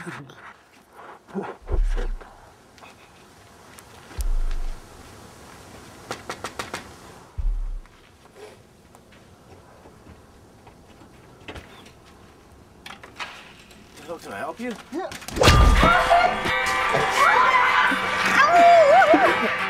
Well, I'm headed for Death Valley once again. Tommy is a troll! Gonna drop some tabs and hang out with my friends. I'm playing. Headed for the Black Bus Kisses. It's a new low, man. But I guess my hands will Open your eyes! Well, I guess my hands will be dripping with their blood. Welcome back, and you've just listened to the trailer for the selection for Baz v Horror episode number 8. I kind of felt a bit mean-spirited, so I flung 3 titles at Baz. One of which was on a previous poll for found footage films, and I know for a fact that when Baz sees it, it's going to scare the shit out of him. That was Grave Encounters. The second choice was a Serbian film, which I have seen, and I kind of wanted Baz to watch it, but Baz was a little bit put off by it, so he chose The Unknown Factor, which was the film I threw in purely because I'd heard a bit of chat about it before, which was August Underground. We gave the 3 suggestions to Baz. Baz chose August Underground, and I'll give you some information on the film, and then Baz will talk us through his watching experience. So August Underground came out in 2001. The synopsis of the film is 2 serial killers going on a murdering rampage as one films outcome from behind a video camera. It was directed by Fred Vogel. The writers were Alan Peters and Fred Vogel. And the cast, I'm not even going to go into it because most of them are not really on it that much. But let me see. Because it's IMDb, they do this fucking thing where they put an order of who's actually in the film, which is fucking useless, and I wish I'd read that before I started doing this. Give me 2 seconds. Because Fred Vogel's in it, I think, isn't he? He's the main guy. I would Aye, think so. he is the main guy. He's the killer. Yep. He's right, also interviewed heavily in the Sandman documentary. That's how I know it, because you sent me that trailer. But yeah, so the cast that I'm going to tell you are just basically the 2 main guys. So Fred Vogel as Peter, who's the killer, and Alan Peters plays the man behind the camera with the most annoying laugh in history. But I'm kind of stealing Bazzy's thunder here. Totally stealing Bazzy's thunder. Right, Baz, you chose this film. You chose it. Talk to us about August Underground. Okay, strap yourselves in, boys. It's about to get really fucking tedious. As you say, Duncan, this episode of Baz v Horror, well, we're sitting at 4-3 in the scores here. So this was a bit of a boss man's choice, and you gave me a choice of 3. Now, just to explain my thinking behind this choice before we get into it, you've rhymed off the 3 films that we spoke about there. One of which is Grave Encounters, and I actually own that because I bought it at the time that we were doing Cannibal Holocaust. I bought it at the same time, but I've not watched it, and I know you have a rather interesting idea of something that we could do with that film, so I was kind of loath to pick that one because I like the idea that you've come up with and that I'm not going to spoil. So that kind of ruled that one out. Turn the DVD into an ashtray. No, that's not what the idea is, Gil. So that ruled that one out. Then there was this, a Serbian film which I've never seen, but I am aware of certain parts of it, and to be honest, I will never choose to watch this film. Should it get picked as part of Baz v Horror, I'll do my bit and I will try and watch it, but I'm never voluntarily going to watch that film because some of the things in it, the ideas disgust me, to be quite honest. Which left me with August Underground. Now, it did worry me a little bit, because the first I became aware of this film was in the sort of aftermath of our episode where we did the Poughkeepsie tapes. Now, Yes. for anybody that's not heard that episode, the Poughkeepsie tapes scared the living bejesus out me, and had a quite profound effect on me in that it was going through my head for weeks after watching it. I after watching it, I'd come down the stairs and I basically made my wife and my daughter just sit next to me, kind of holding me, so I knew they were safe and weren't in danger. It had a really, really profound effect on me. And the chat after it was that this August Underground made that look like mother's milk kind of stuff. And I'm like, that wasn't oh. by me. No, I it never, wasn't. It wasn't. I never No. said that. That was by our illustrious leader over at the network, Yeah. Mr. David Anders Jr. So that was the impression I carried into this. Like, Christ, I don't really want to watch this because the Poughkeepsie tapes frightened the fuck out of me, and this thing's supposed to be worse. But in saying that, as I've said before, and I'll say it again, I loved the Poughkeepsie tapes. It frightened the fuck out of me, but it was just a brilliant film. It really did what it was supposed to do. It scared the shit out of me. It made me feel uncomfortable, but I was completely engrossed. And I will go back and watch that film again at some point. So what was going to go through my head was, like, what the fuck can possibly be in this film that makes it worse than that? Because Poughkeepsie tapes just floored me. So I settled down to watch it this morning. I had my breakfast and all that prior to it, and then as I'm in the middle of eating that, I'm going, oh Christ, was this a good idea? What if this thing makes me feel sick or something like that? But anyway, powered on. So I watched it about 10 o'clock this morning. The film itself, it's not a very long film. I noticed that when I fired it up on the computer. It's only about an hour and 10 minutes. And I thought, well, that's not too bad. It's not too long to get through. And it jumps straight into it. From the very first opening scene, it's this guy, and it's very grainy, poor quality kind of VHS footage. Guy going down a flight of stairs into a cellar, followed by this giggling buffoon holding the camera. And there is a girl tied to a chair in the cellar, and she is just all sorts of fucked up. She's completely naked, she's gagged, she's tied up, there's blood fucking everywhere, there is what turns out to be feces smeared everywhere. It's quite as opening scenes go, it's hugely unpleasant kind of thing. Obviously there has been a lot going on before this scene that we're not aware of. We're just introduced to the fact that this couple of guys have this girl down there. We very quickly see that there's another person in this cellar, which is a male. He's in a bathtub, he's quite clearly dead, and he's been castrated. And at this point, the guy using the camera, he kind of zooms in on the guy's genitals, and they're gone. And he starts kind of giggling like a schoolboy. Yeah, he starts kind of giggling like a schoolboy. Where's his dick gone? You know, and then they pan over and it's floating in this blood-filled toilet. And straight away, there's this kind of very kind of immature frat boy atmosphere created. Do you know what I mean? It's not like the Poughkeepsie tapes where there was just this brooding, fucking unescapable terror of what's going on. These guys are just a pair of fannies. Do you know what I mean? They turn back a couple of dicks. They turn back to the girl, and there's a kind of fucking drawn out 10 minutes of kind of fairly uninspired. It's not torture because they don't really do anything there. They kind of smear bits of shit on her, and they're kind of laughing and joking and grabbing her and screaming at her. The one bit that has a bit of impact, that they focus down, she's naked, they focus down on her breast and her left nipple has been cut off.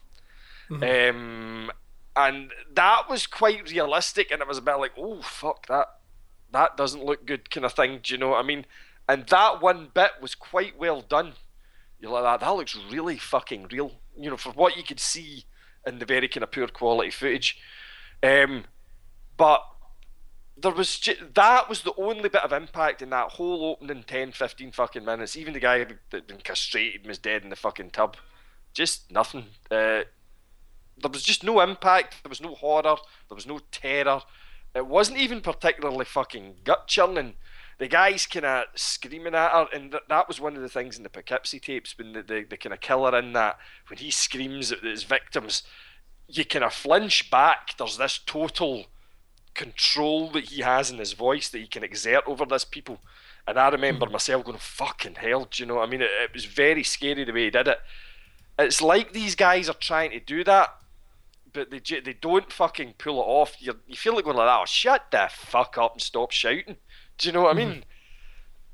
So, yeah, it was straight into it, and I was like, well, you know, this is only the fucking opening scene. It's only going to get worse for here, kind of thing. I can maybe see what they're talking about. If that's the very first scene, and it is literally within the first 10-15 seconds, you're straight into seeing this girl. So they kind of fuck about and kind of torment her and vaguely irritate her for a bit. And then there's a lot of standing and shit and stuff like that. It's kind of fairly gross. There is a bucket of what looks to me like fudge brownie mix, which they are passing off as a bucket she has to use to go to the toilet in. What's not explained is how the fuck does she get up to do it when she's handcuffed to a chair. But that aside, there's quite a lot of it. It's not the hardest film to pick holes in, I've got to say. They tip a bucket of stuff which I assume is meant to be urine over the top air. That's about it. It then cuts to them, they're out in a car.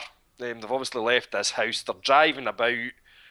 There's a lot more of this kind of frat boy giggling and swearing and dude kind of stuff going on. They pick up another victim, or another girl. They're driving her about in the car. She's trying to get to, I think it's Pittsburgh or something like that. They're basically saying, you know, we'll take you. She's in the back of the car. The guy with the camera, he's kind of going, I'll give you $20 if you show me your tits. So she rather awkwardly shows her his tits kind of thing. He then wants to see a bit further down, if you know where I'm going. Yes. She kind of does that. The most surprising bit in that is actually when she pulls her trousers and her kicks and that down. It's quite pornographic the way it's done. It almost looks like a kind of cheap-ass porn film at this point. They basically pay her to take one of the guys outside and give him oral sex kind of thing. You kind of see this in the distance. Then he starts basically punching her. She's down in the ground, and he obviously gives her quite a bad beating. All the time, the little camera guy's giggling away like a fucking arse in the car, kind of trying to film it, you know. He then goes out to see her. She's on the floor. There's kind of blood in her face. She's not moving. He kind of says, oh, she's not dead. But they get back in the car again, and they just fuck off and leave her there. At this point in my notes, I've just written the camera's laughing is irritating beyond belief. We then go back to the cellar and the girl again. They're down there. The main guy, the one that you can see, he's hacking up this body in the bath. He's vomiting quite a lot with the smell. I think the body started to decay. They kind of tease the girl with his body parts. You find out that it's her boyfriend. And they hack off his toe and tape it into her mouth. And I've written at this point, and I'm kind of looking at my notes. Normally my notes are just a guide to remind me about stuff that was going on. But it's actually almost me worth reading some of these out word for word, just because I'm struggling to talk about this film. I've written here, this film is fucking shite. No attempt to anything. No attempt to anything other than shock, and it fails at that. And that's my overriding feeling towards this film. They try to shock you. I know I keep talking about the Poughkeepsie tapes. It's the only film in a similar vein that I've ever seen, so I have to relate it to that. You guys probably have a multitude of other ones you can talk about. But to me, they try to shock you in the way that the Poughkeepsie tapes shocked me, genuinely. Stopped me dead in my tracks. Oh my fucking God, you know. They've tried to do that and have just failed in every fucking level. It's not graphic enough to be shocking. It's not scary enough to be shocking. the fat prick doing the torturing is not even borderline intimidating. He's just a fat laddie. Do you know what I mean? After this bit, it cuts out to a hardcore punk kind of show. It's filmed in like a small kind of hall. There's a kind of circle pit going, and I've written here, cuts to a hardcore punk gig. And I think I'd said in one of my tweets, that's the most interesting thing that's happened so far. Because there's a fucking punk gig going on and they're slamming about in a wee kind of circle pit. Do you know what I mean? The fat laddie Peter is slamming about in the pit. He ends up in a fight with the guy. He's kind of going off his nut in the pit. It's not like just a kind of slamming thing. He starts hitting folk and punching them. It ends up in a bit of a kind of rammy. He gets dragged outside by the bouncers. There's wee arsehole pal still filming the whole thing. The bouncer kind of basically escorts the two of them away, and the camera guy's going, why the fuck are you following us? Why aren't you following them? They started it, blah blah blah. And I'm kind of thinking at this point, the bouncer guy's going to get it here. Do you know what I mean? He's annoyed them. They'll turn on him, they'll kill him. Nah, he just fucks off back, gives them the finger, and that's it. Fucking pointless. Do you know what I mean? Other than to show you that this fat guy's a bit volatile and a bit of a prick. Well, we kind of already knew that. He's got a bird chained up in his cellar and he's killed her boyfriend. Do you know what I mean? I didn't say volatile for that, I just took prick. Yeah, aye, prick. Annoying cunt you get at concerts. Do you know what I mean? Anyway, so it's a fucking meaningless scene other than it was quite interesting to see the wee low-key punk gig. It's followed by a very pointless, very short scene in the country that seems to focus on the hilarity around a goat's genitals. I don't know what else was meant to happen. He jumps on a big bale of hay at one point. Andy mistakes udders for testicles. Yes, that's right. What the? Yep.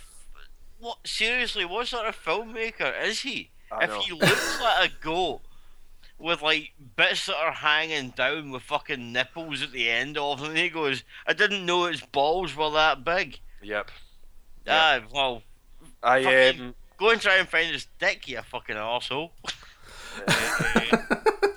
I know this might sound a bit fucking reckless, and this is probably quite fucking boring, but this is this film.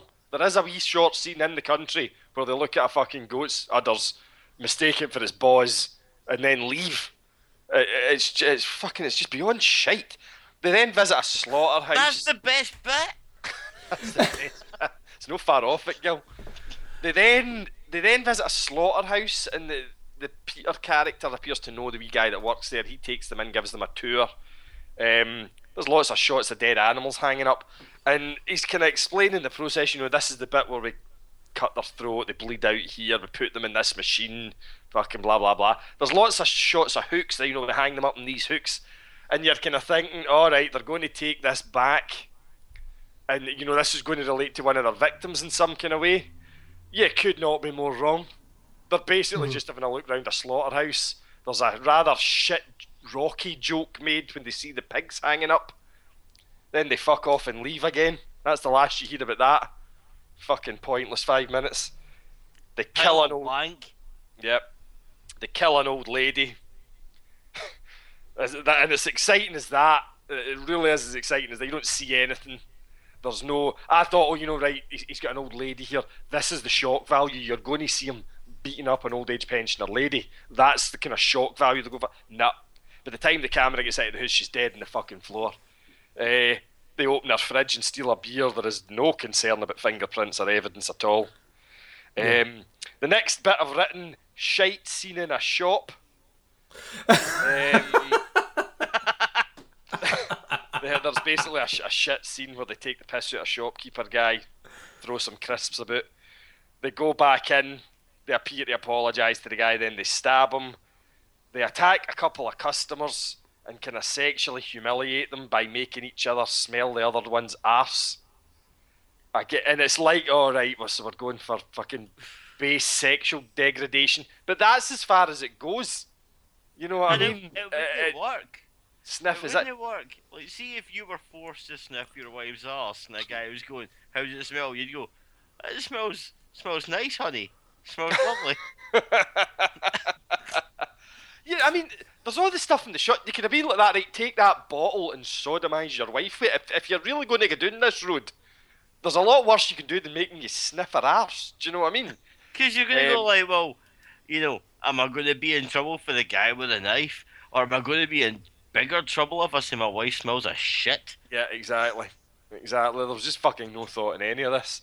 They don't appear too worried at all about anybody else walking in. Bearing in mind they've just stabbed the shop clerk guy. Mm-hmm. I did have a fleeting bout of motion sickness at this point because they're grappling with people in that, and the camera gets a bit more jiggly at this point. That was about the most effect the film had in a whole on me. And then there's a really odd bit when they come out, they get into their car. And when they leave the shop, it's kind of almost like flipping them the finger and fuck you guys, and they saunter out into the car. Then they're pulling out, and he comes away with the classic, oh, it's 5-0, dude, because there's a police car coming. Shit, is it, man? Is it? And then they kind of get into the car, and you see the lights, and you can see the police car coming, and they appear to screech out the car park. And you're like that, alright. So there's a cop chase scene coming up. They'll probably end up killing these cops or something. Not at all. Literally a second and a half later, it's the next morning, and they're out fucking about again. And at that, I was like, I think that was the nearest I actually came just to turning it off, just out of sheer fucking exasperation with this film. The scene the next day takes place in some form of toy shop. And I've written here, toy shop scene beyond pointless. That's all I have to say on that. But they then go into a fucking tattoo shop. Tattoo/comic shop. The guy gets a really shit, unhygienic tattoo done on his leg. And then before he asks them if there's a toilet, and before you know it, these two guys have been taken prisoner. They're twins. One wakes up in the chair. I think it's the same chair the girl was in, but she appears to be gone. Mm-hmm. He's kind of she's fucked off for no reason. Yeah, I think she probably just got bored, Gil. You know what I think you realised? What I think you realised is that she had her fucking hands tied. Right, but her feet weren't tied to the chair. So all you have to do is just get away from the chair. Yep. And then you can Stand up and walk awkwardly out. Aye. Oh, there's a door handle. I'll turn my back to it and then turn it. Oh, and it's open and I'm gone. Yep. Yep. Well, these two guys are away looking at comics and tattoos. I know. It's fucking. So as I say, this guy appears to be tied to the same chair. He's been beaten up quite badly. There's a lot of blood. His brother is lying on the floor, rather bizarrely, with his head in a plastic bucket and one foot missing. It just seemed a bit random. Anyway, they wake up the other one. It appears that this is his twin brother. And there's a kind of rather shit scene where they're going like that. I heard twins have this unseen bond. When I cut his foot off, did you feel it, man? Nah, I didn't. You know, again, there's a kind of shorter, shitter version of the opening scene with these two guys. Then we cut to a scene with hookers. I think at this point I tweeted only 8 minutes to go, thank fuck, or something like that. We cut to a scene, they've gone out, they've got themselves a couple of rather ugly looking crack whores, and brought them back to the house. They're up the stairs, they're having a wee bit of a party with the hookers. And I've written here, genuinely think this scene was just made to allow the actors to feel some tits. Because it's quite elongated, this scene, before it gets to any form of scary horror-y bit. There's just this rather awkward, elongated scene with quite a lot of breast feeling and wiggling of tits and faces and some very poor accent-related humour. And I genuinely do think, because I think the big fat laddie that's the main guy might have made this film, I think he just genuinely made this. I'm pretty sure these two girls were hookers. And I think he's just going, lad, dude, we could do like a scene at the end with hookers. We could get a couple of hookers and feel them up for a bit. Do you know what I mean? I think that's why they did this. His girlfriend's in the third one. He got a girlfriend. That's what I take away for that statement. just blows my mind. There's a third one, to be honest. Anyway, so there's this rather long, unerotic fucking hooker scene. The main guy then takes one of them down, the white one downstairs, apparently to have sex. The black one, it kind of cuts to 10 minutes later. The black one's clearly had sex with the camera guy. They then go downstairs where we see the fat guy having sex from behind with the white one while malking her on the back of the head with this plastic hammer that he used earlier to cave somebody's head in. And the way they've done that scene is basically just have a plastic hammer so they can't actually hit them with it because they couldn't afford to fake up some kind of real hammer action. So he's hitting her with his wee squeaky plastic hammer thing while having sex with her. The black hooker then says, "Oh my goodness," that's a direct fucking quote when she sees her pal being bludgeoned. "Oh my goodness." She runs back up the stairs. The fat laddie jumps off from, death raping the fucking other one. Chases her up the stairs out the house. Her and him and the camera guy just keep going, "Oh fuck man, fuck dude." And then it cuts to credits. This is literally the worst film I've ever seen in my fucking life. This film failed, and I said it earlier on, it fails on every level. It's not scary, it's not gory, it's not shocking, it's not well acted, there's no plot, there is no character development, there is fucking nothing. It's a collection of badly filmed scenes made by two pricks. I loved this film. I thought this was the best and most poignant film I've ever seen. No, No, you didn't, Bill. I fell asleep 4 times trying to watch this fucking film. Right, now that's an interesting point. Gil, for obviously our readers might not know, our listeners wouldn't have known this. Through the week, Gil watched this film about a week ago, or attempted to watch it about a week ago, and there was tweets and Facebook comments coming up going like, "I've tried to watch it 3 times and I keep falling asleep." Now, Graham, former co-host of the podcast Under the Stairs, had said very similar things about this film. "Oh, it's shit, it's boring, it's crap, there's nothing." I don't think Graham had ever actually seen it. I think it was purely on, Graham obviously knew the reputation of this film before I did. I mean, all I had heard was, we talked about Poughkeepsie, and I genuinely think, and I'll come on to, talking about Poughkeepsie at the end, and for the same reasons you're saying it, Baz, is because the films tell a similar premise. They're just executed on completely different ends of the spectrum of competency.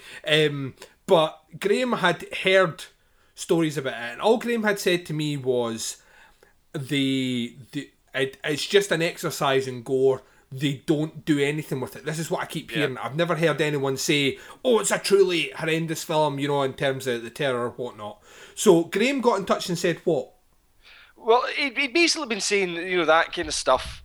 It's shit, it's boring, it's not a film, blah, blah, blah. And then Gil was saying that they kept falling asleep. And I'm kind of going, right, well, this is their desensitization coming out in it. Graham said that he thought the likes of Martyrs was shit, and I really enjoyed Martyrs and found it quite a horrifying film and a cool kind of way. Graham's wrong there, though. Graham is wrong there. I would agree with you. I think he's wrong there, but that's his opinion on it, and he watches a lot more horror than me, as does Gil. And I'm kind of thinking, this is these guys, they're desensitized to this stuff. I can totally fucking understand why you fell asleep in this, Gil. Genuinely. If I had watched this at night, I think I probably would have fallen asleep during it. It's nothing. It's just a massive fucking badly filmed non-event. This film sucks ass. Right, we'll bring Gil in here, because Gil... Go on in, Gil. Get in here, Gil had a few attempts to watch this film, and eventually made it to the end. But bless his wee cotton socks, did Gil not start from the beginning each time we went to watch this film. So you must have seen the start of this film about 3 or 4 times now. Yeah, 4 times I saw the start of this film. Oh my god. This film owes me 2 bottles of Staropramen. Because there were 2 nights that I thought, I'll have a beer and watch a film. Pour a bottle of Staropramen into a nice pint glass, put it down, start watching this film, fall asleep, wake up the next morning. There's a fucking glass of flat Staropramen that nobody's gonna be drinking. So as far as I'm concerned, that's like film industry £3.29. Me, nothing. Yep. So, I'd be bitter about that as well, by the way, Gil. I'd be Yeah. fucking raging about that. I think that's what people should do. Like, from now on, anybody that is caught illegally downloading films, they should be charged based on the like out of 5 stars rating that they gave that film.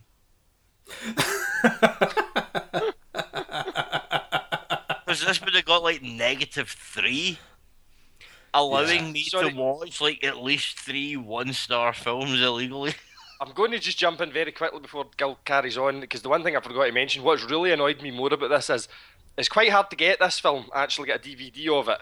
I like to have the DVDs of the films that I do. I'm kind of building up a wee collection. This is the films I did for Baz v Horror. And the only one I've not got is the Poughkeepsie tapes, because it was never released in DVD. I managed to track down a fucking copy of this film on eBay, and I won it, and it cost me 14 quid, including the postage and packing. You, And to- fuck off, Baz. fuck Really? sake. Yep. Fucking, it's not arrived yet, and I am fucking raging. Shove it Absolutely right back raging. up, man. Shove it right back up. Honestly, just get it right back. Don't even touch it. Just put it right back up and see if you can get some of that money back. Yeah. Sorry, Gil, carry on.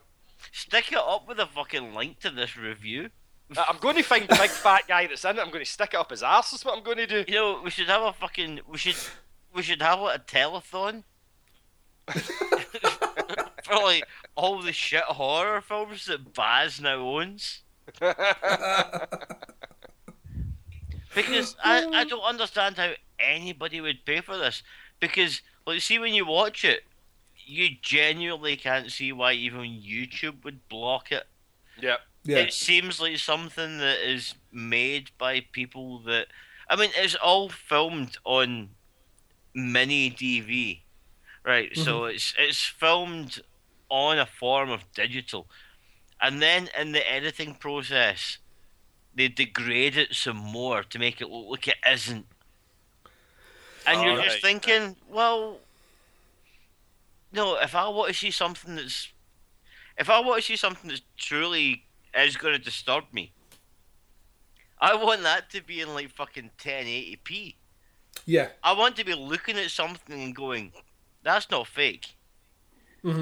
That's completely genuine. I want somebody to make something that actually makes me go, am I watching a genuine snuff movie? Yeah. Yeah. But that's what these guys have attempted.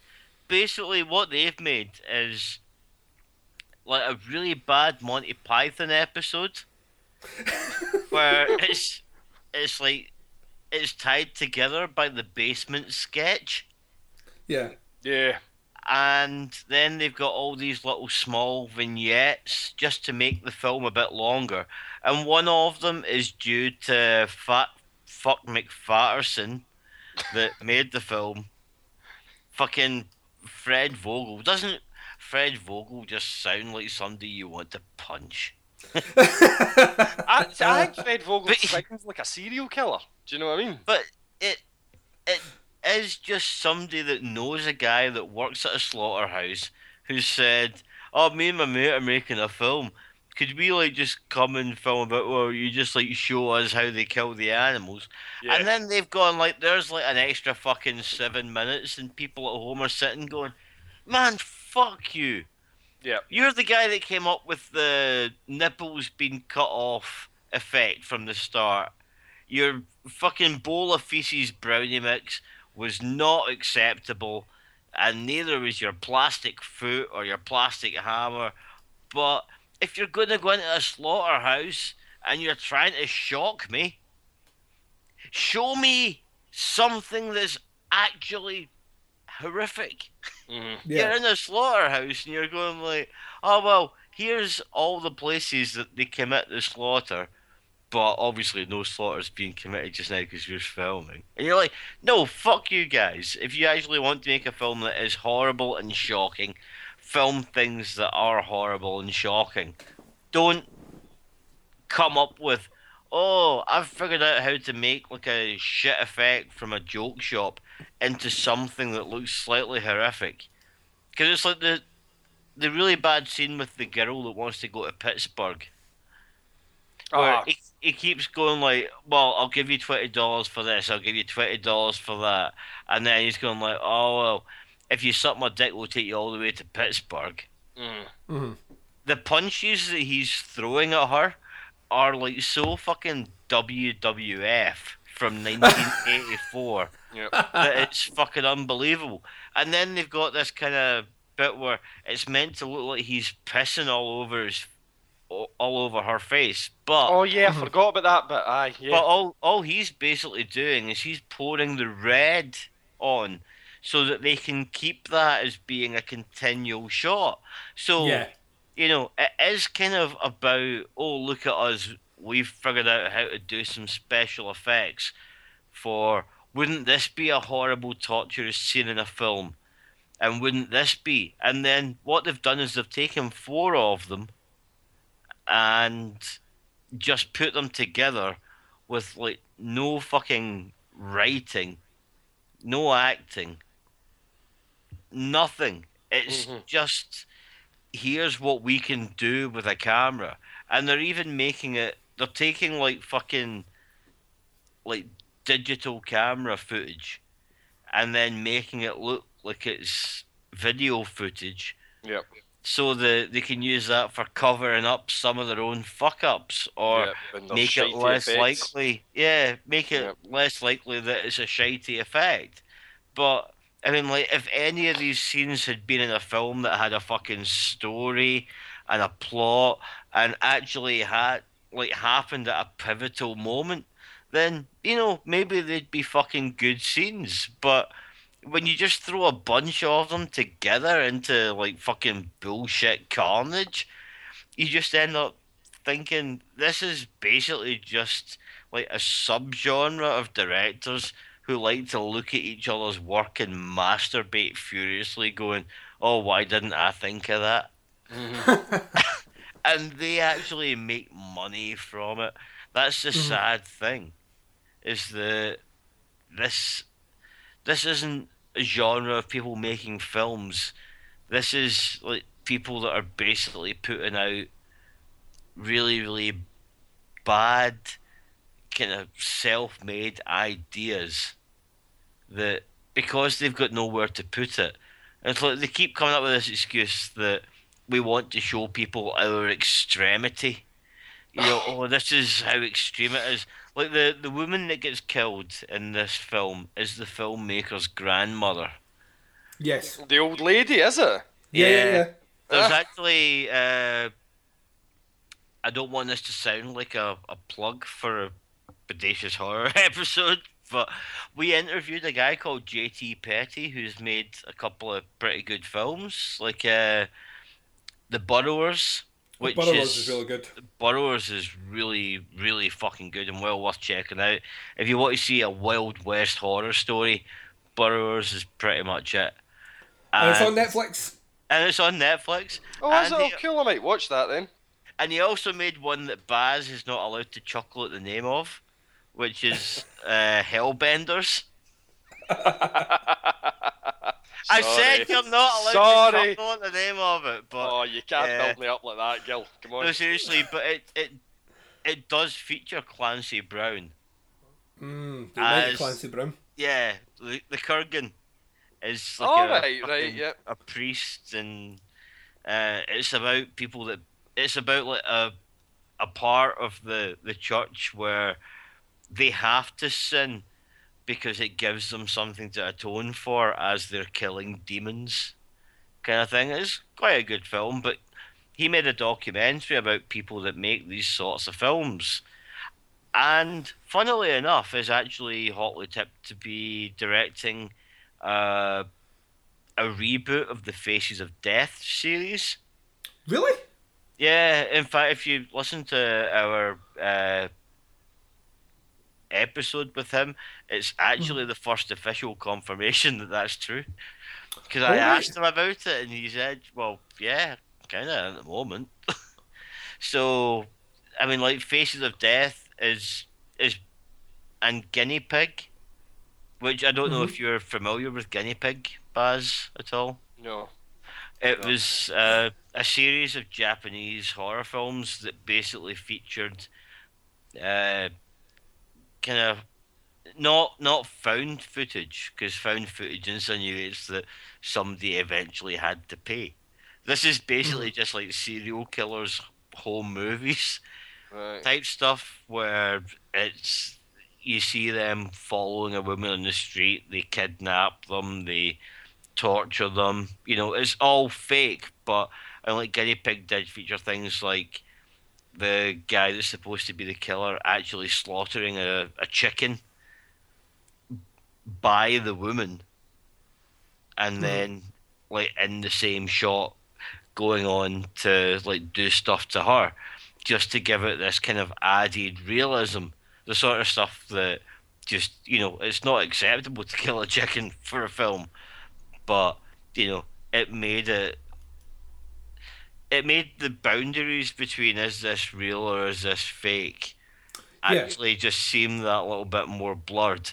But see, with August Underground, the fact is that you want there to be no boundary. You want these to be real people, just so you can go and slap them. Because they are like, they're probably playing themselves. So, the people in these films are just wanks. Yep. Yeah. Just, you do want to just punch them and go, like, seriously, if you think you've got a talent for effects, why don't you do something that involves effects and a story? Not this pile of shite that you're, like, putting on to limited edition 1,000 VHS copies and selling for, like, fucking $30 a piece. Fair enough, you've made $3,000 from one fucking film, but, have you actually gained anyone's respect? According to Wikipedia, this Fred Vogel prick has made 9 films. That depresses the shit out of me. Yeah. Fucking unbelievable. You would really enjoy JT Petty's Sandman documentary. It's S. Yeah, I wanted to and ask you then- about this because you and then mentioned this on and. Facebook the other day. So, what is this documentary about? This documentary is about and does actually feature interviews from the people that make these sort of films. And I think the reason that it's called Sandman is because alongside August Underground there's a series of films like these called Sandman, but it's not Sandman, it's S and MAN. Alright. So it's like okay. S&M and Aye. kind of thing, but these films are meant to be about like a kind of serial killer that he'll stalk a woman and then he will just kind of molest her a bit and kill her. Uh-huh. And these are brought out like by episode. And at the point that the Sandman documentary was released, they were up to like episode 13. But the interesting thing that I took away from that documentary is that the guy that made August Underground speaks in it about how it's them showing their more extreme sides and stuff.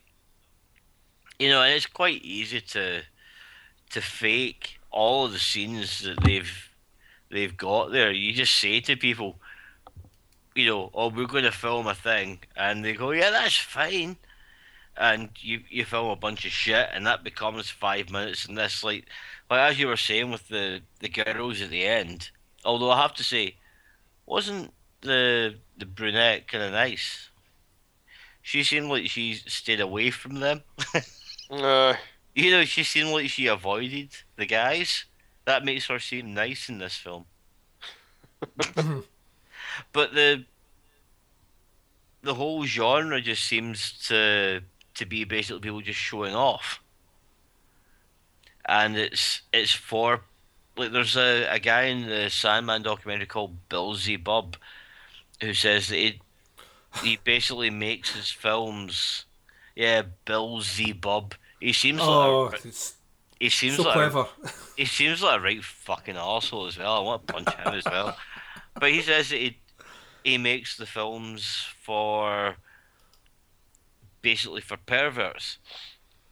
You know, he doesn't care about making it a good film or anything, because the fact is, what they make is a subgenre of filmmaking, and people do go onto their websites and pay them a lot of money for it. But it also does feature some behind the scenes footage of a Beelzebub shoot, where you can actually see the model's not having to do much. You're just having to lie there whilst there's a lot of candles set up round about her, and then they're all lit. And she's in tears. Yeah. Just based on the treatment that she receives during this film. I mean, like the guy that made August Underground said in the third one, which is Mordom, his girlfriend is one of the actresses in it. And they plan all the stuff out beforehand, and then they film it so that it looks as brutal as anything. But the guy that makes the Sandman series, like in the documentary, like 13 episodes in, he says he's no longer in contact with any of the women that have been involved in the filmmaking. It's that sort of filmmaking. It's like, it's pathetic in a way. I don't want to, because I can see that maybe once in a while a film out of such a genre could actually have something to say and maybe do something in a smart way.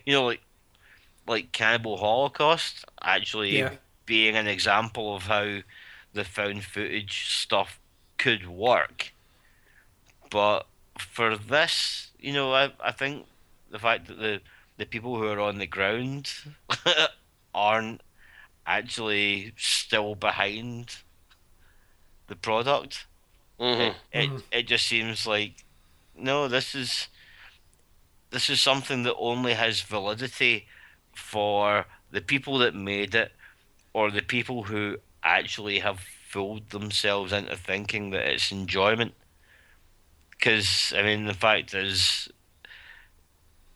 this is the sort of film where you watch it and you think, well, it's all completely fake. Yeah. But you are kind of having to remind yourself of that.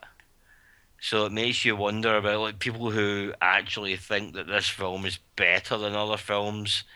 Then seriously, how far do they want filmmaking to go? Which is slightly disturbing when you think about it. It's like, oh well, the pseudo rape in these films wasn't good enough for me. This is there's definitely it's kind of horrible. An element of that, yeah.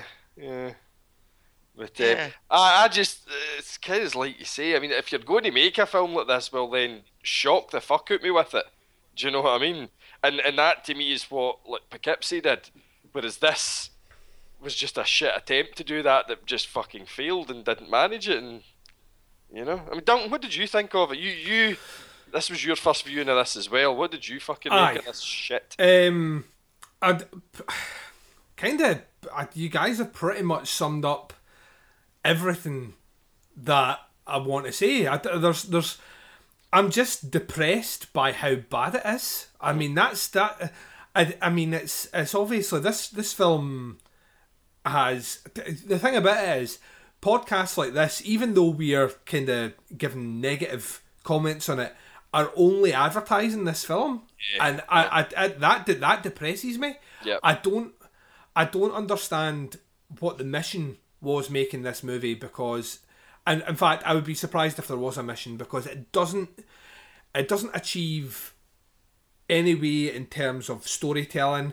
I think the fact, and Gil hits the nail right in the head, the fact that they have to degrade the visual image here is just to cover the fact that the effects aren't all that good. I don't think, other than, and we said it before, the very first sequence where you see the woman tied up and her nipples cut off, or it's not really cut off, it's filmed to show that her nipple's been cut off, and when I saw that I thought, fucking hell, right, we're going to get something here. Yeah. And it was, the film is just an exercise in trying to get women naked, juvenile sense of humour all the way right through it. It is, honestly, it's a load of fucking sort of attitudes all the way right through it. I don't think it works on the premise of trying to scare or shock me, because, and that's not because I'm desensitized to violence because I watch horror films. That's not the point. I just didn't believe at any point anything that was happening in this movie was even remotely close to being real. Yeah. I thought the characters, the two central characters, I love the fact that, you know, that's supposed to be, you know, the most accurate portraying of what serial killers are like. Fuck off, right? Oh my ass. I read a lot. I've watched hundreds of serial killer documentaries. I've read so many books on the psychology and psychopathology of serial killers, and that, you know, this doesn't even come close to the mark. Listen, Dexter is closer to the reality of fucking serial killers than this thing was. Yeah, I mean, it really all it does is highlight to me that these two people wanted to make a film, but they don't have the mental capacity to really bring a narrative to the screen. It's just, like you say, Baz, it's just a series of events which are fucking boring as fuck, man. Yeah. Honestly, this film is, how is a 70-minute film boring? It shouldn't be. You know, how does it sleep? Like, seriously, how does it send you to sleep multiple times? Yeah, you know, there's no way something which has the statement that, you know, this film is going to terrify you, it's shocking and it's graphic and all the rest. I honestly, and oh man, the thing that, and I know we've mentioned the Poughkeepsie a couple of times, and I reckon that people should go back. If they've not heard our discussion on it, they should check it out. And Gil and Roscoe both talked about Poughkeepsie as well on your found footage episode. Roscoe has actually, I don't know if it was actually as part of any episode, but he has now completely changed his view on Poughkeepsie. Yeah, I think he initially viewed it as being a horrible piece of. That's right. I remember that. With absolutely no merit, and now looking back on it, he can see that it actually does. And you know, the fact is that it not being released. Yeah, that's another one of those things. Like we were talking about earlier on with, well, who's going to go and see a film during the summer? You know, yes. This film's been about for so long that making people go out and seek copies of it is actually better for the careers of the people that made the film. Yeah, it creates a cult around it. Yeah, you know, this film, nobody's even fucking released this. It must be fucking mental. Let's try and track it down, kind of thing. Yeah, it absolutely does. Yeah. I mean, what Poughkeepsie does very well, what this film fails to do is that, in Poughkeepsie, I mean, it's a similar premise. It's basically a selection of found footage, videotapes depicting the acts of a serial killer, right? But what it does is it works on the premise of introducing how this serial killer comes from doing one thing to finding exactly what his niche is that he gets off on and focuses on that, and it does it through building terror and building suspense and building atmosphere all the way right through that film, and it does it very, very, very well. This film doesn't do any of that. It's the serial killer in Poughkeepsie is clever, he's intelligent, he plays games with authorities, but he's very much aware of leaving evidence and all the rest. It's exactly what Baz said, that they attack a guy in a shop which has CCTV cameras, by the way. It's, you know, it will have. They're not appeared to be worried about that. They drive away from the police, who clearly have seen their registration plate, but, you know, we don't get anything else on that. They continue doing all these things throughout the film with, you know, with this kind of juvenile. I mean, there is no character development here because the characters are completely one-dimensional. Yeah, that's the problem. You can't develop a one-dimensional character, and that's why this film doesn't even begin to try and do it. And unfortunately, that's where it doesn't. There is no sense of dread in here at all. Even not in the slightest. Not in the slightest. The woman. The classic example is the woman in the back of the car in Poughkeepsie where he picks up the hitchhiker. Uh-huh.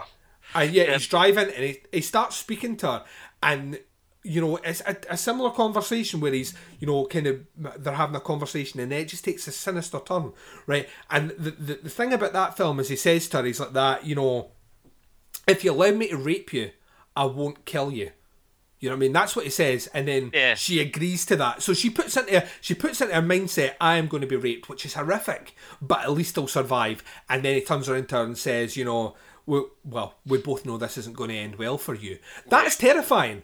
And this sequence, we get, I'll give you $20 if you show your tits. Oh, I'll give you $20 if you show me your crotch. Right, see if you give me a blowjob, I'll give you a drive. And then fake punches and some fake blood. Fuck off.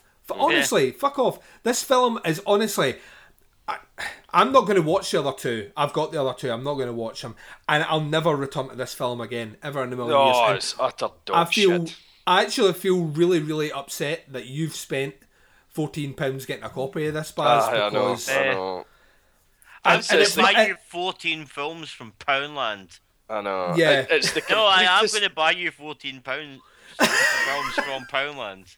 It's my weird OCD completist thing. I have to fucking have it as part of my collection, but it's I'll never watch it again, and not in the same way that I won't watch Cannibal Holocaust.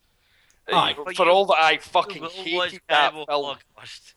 For all that I hated that film, I hated it because of the impact it had on me. I was disgusted by it. This film's it's genuinely just not worth watching. And please, for anybody that's listening to this, please don't waste your fucking time going out and watching this. Just listen to what all three of us are saying and fucking avoid it like the plague. And I would love to hear the fucking reasoning behind the people that bummed this film up as to being, you know, this extreme version of the genre. I would love to fucking hear how anybody can justify this film, because it's just pish. What's the rest of the genre? Fucking Fireman Sam episodes? Pretty much. This is not an extreme anything. And the thing that really works for Poughkeepsie is all in hindsight. Yes. You know, because it's the tapes have been discovered. That's and right. they're trying to figure out, you know, what sort of person would do this. But, you know, you have the unraveling of the psyche through, well, we have the footage from the stuff they did that shows that they went from this to this. Mm-hmm. You know, and you don't have any of that in August Underground. All you have is just like a fat cunt being a cunt. I know. I'm just laughing here. I'm looking at some of my tweets from earlier on. I've written things like, you know, Baz v Horror, T-minus 30 minutes, people brace yourselves, it's going to be a rough one. Mm-hmm. Quite nervous about this one. Similarities to Poughkeepsie tapes has got me worried. Here we go, wish me luck. And then the first one when I was actually watching it was Jesus, they don't hang around, do they? Straight into it from the word go. And then from then on, it's just, you know, fucking 25 minutes in, I've realised this film's utter shit to the point of boring. No attempt at a story. You know, not sure the point of that scene. In my notes, I've just written shite scene in a shop. Says it all, really.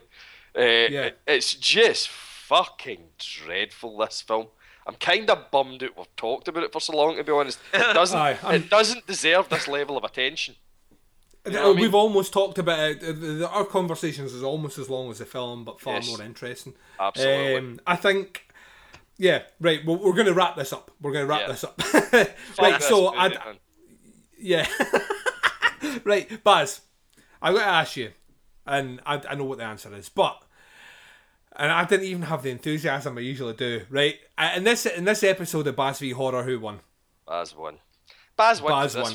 Baz won. Shite. It doesn't even deserve to be counted in with the other films in Baz v Horror, to be quite honest. I'm almost tempted to discount it, but we've got to stick true to what we've done, and we'll consider this one a blip on the road, right? So the next Baz v Horror, I think what I'm going to do is I'm going to go back to the Facebook page, and then after that we're going to do a special podcasters choice. So we'll pick a podcast and get them to select a film that they think will scare the shit out of you, and then we'll get that person from that podcast to come on and justify their choice.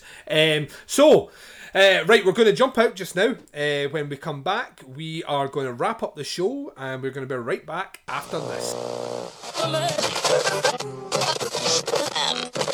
Hey kids, do you like horror movies? Do you like podcasts? Do you like people called Gil and Roscoe?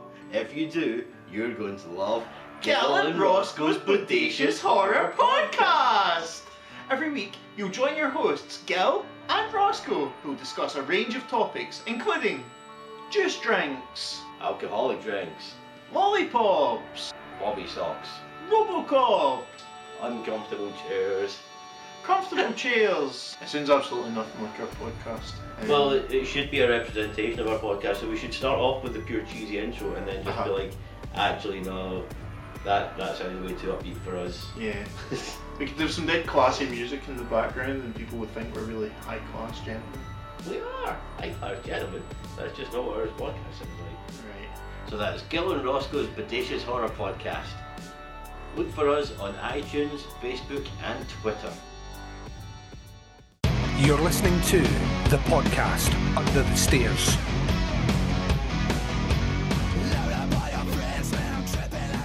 And welcome back, and you've been listening to the podcast Under the Stairs, episode number 26, which featured our Baz v Horror episode number 8, Baz Takes On Found Footage and August Underground. So the current score is now, well, Baz is looking healthy again, he's got a 2-point lead. Yep. Baz is up to 5, so it's 5/3.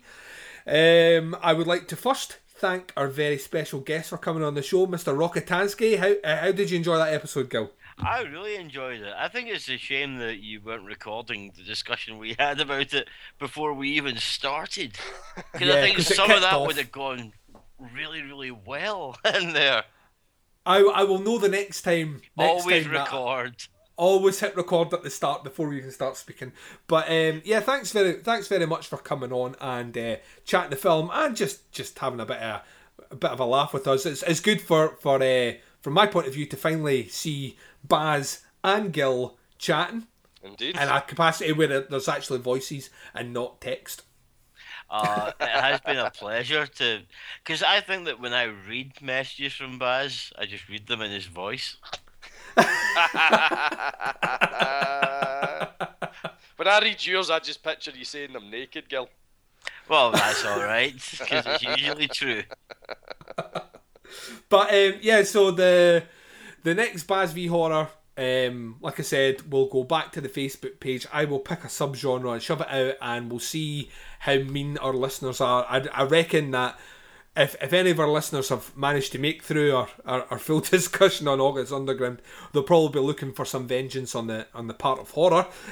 So it could be another rough one for you, Baz. But what's coming up? Yeah, the goodies. Hey, you guys. So what's coming up on the podcast Under the Stairs? Well, if you got a chance to check out the really interesting interview we had with Graham Humphreys, the artist, you'll be happy to know that we'll be likely doing one of them again with the man probably in the next 2 months, where we'll be talking more about his specific work that he did in the 1980s, specifically what he did on terms of advertising campaigns for the Evil Dead 1 and Evil Dead 2, which I'm really looking forward to. Next week's episode, you will probably be getting 2 podcasts, because I just like spoiling these. One of them will be the return of Mr. Graham Humphrey, not Humphreys the artist, Humphrey as in former co-host on this show, where we discuss Godzilla and basically what Graham's been up to since he left the show. The second one will be a special roundtable conversation with 4 different horror podcasters, where we are going to be discussing the topic of horror remakes, reboots, the good, the bad and the necessary. And that is going to kick off 10 weeks of horror remake shows. We're going to be doing the top 10 best and top 10 worst. I will definitely be getting Mr. Rokitansky back on one of those shows. The Thing! I knew you were going to... I think everyone's claiming The Thing, so what I might do with The Thing is I think we might actually do another roundtable discussion where I get... maybe 4 or 5. Maniac will definitely be in there. In fact, I'll get you on for Maniac. That'd be really good. But on The Thing, there'll be a roundtable discussion for sure. As you can imagine, that's probably going to be quite high up on the list. I can't tell you exactly where. I would say so, but I don't want to spoil it for the listeners, even though the listeners are shouting at their Aye, that's pretty much right. Yeah. Episode after that. So, Gil will be back on for that for sure. So yeah, that's what's coming up over the next wee while. What's coming up on the Bodacious Horror podcast, Gil? We are continuing with our reviews of the Universal Monsters Blu-ray box set, which we're including the bonus features as a review part of, which is actually pretty good because we're up to the Wolfman now, which has a bunch of really, really good documentaries about how werewolf mythology is basically all taken from the Wolfman. You know, the actual film The Wolfman introduced so many of the things about werewolves that we now just take for granted that is unbelievable. And at the same time, it was also a bit of an analogy for Hitler's Germany.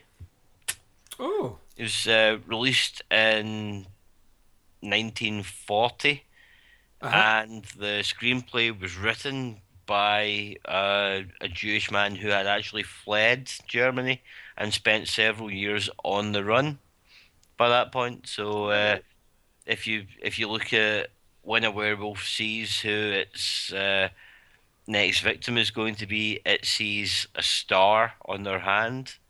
Yeah. You know, right, like the Jewish star. The Star of David thing and everything there. It's going to be interesting, and we will have some sort of mystery guest for that.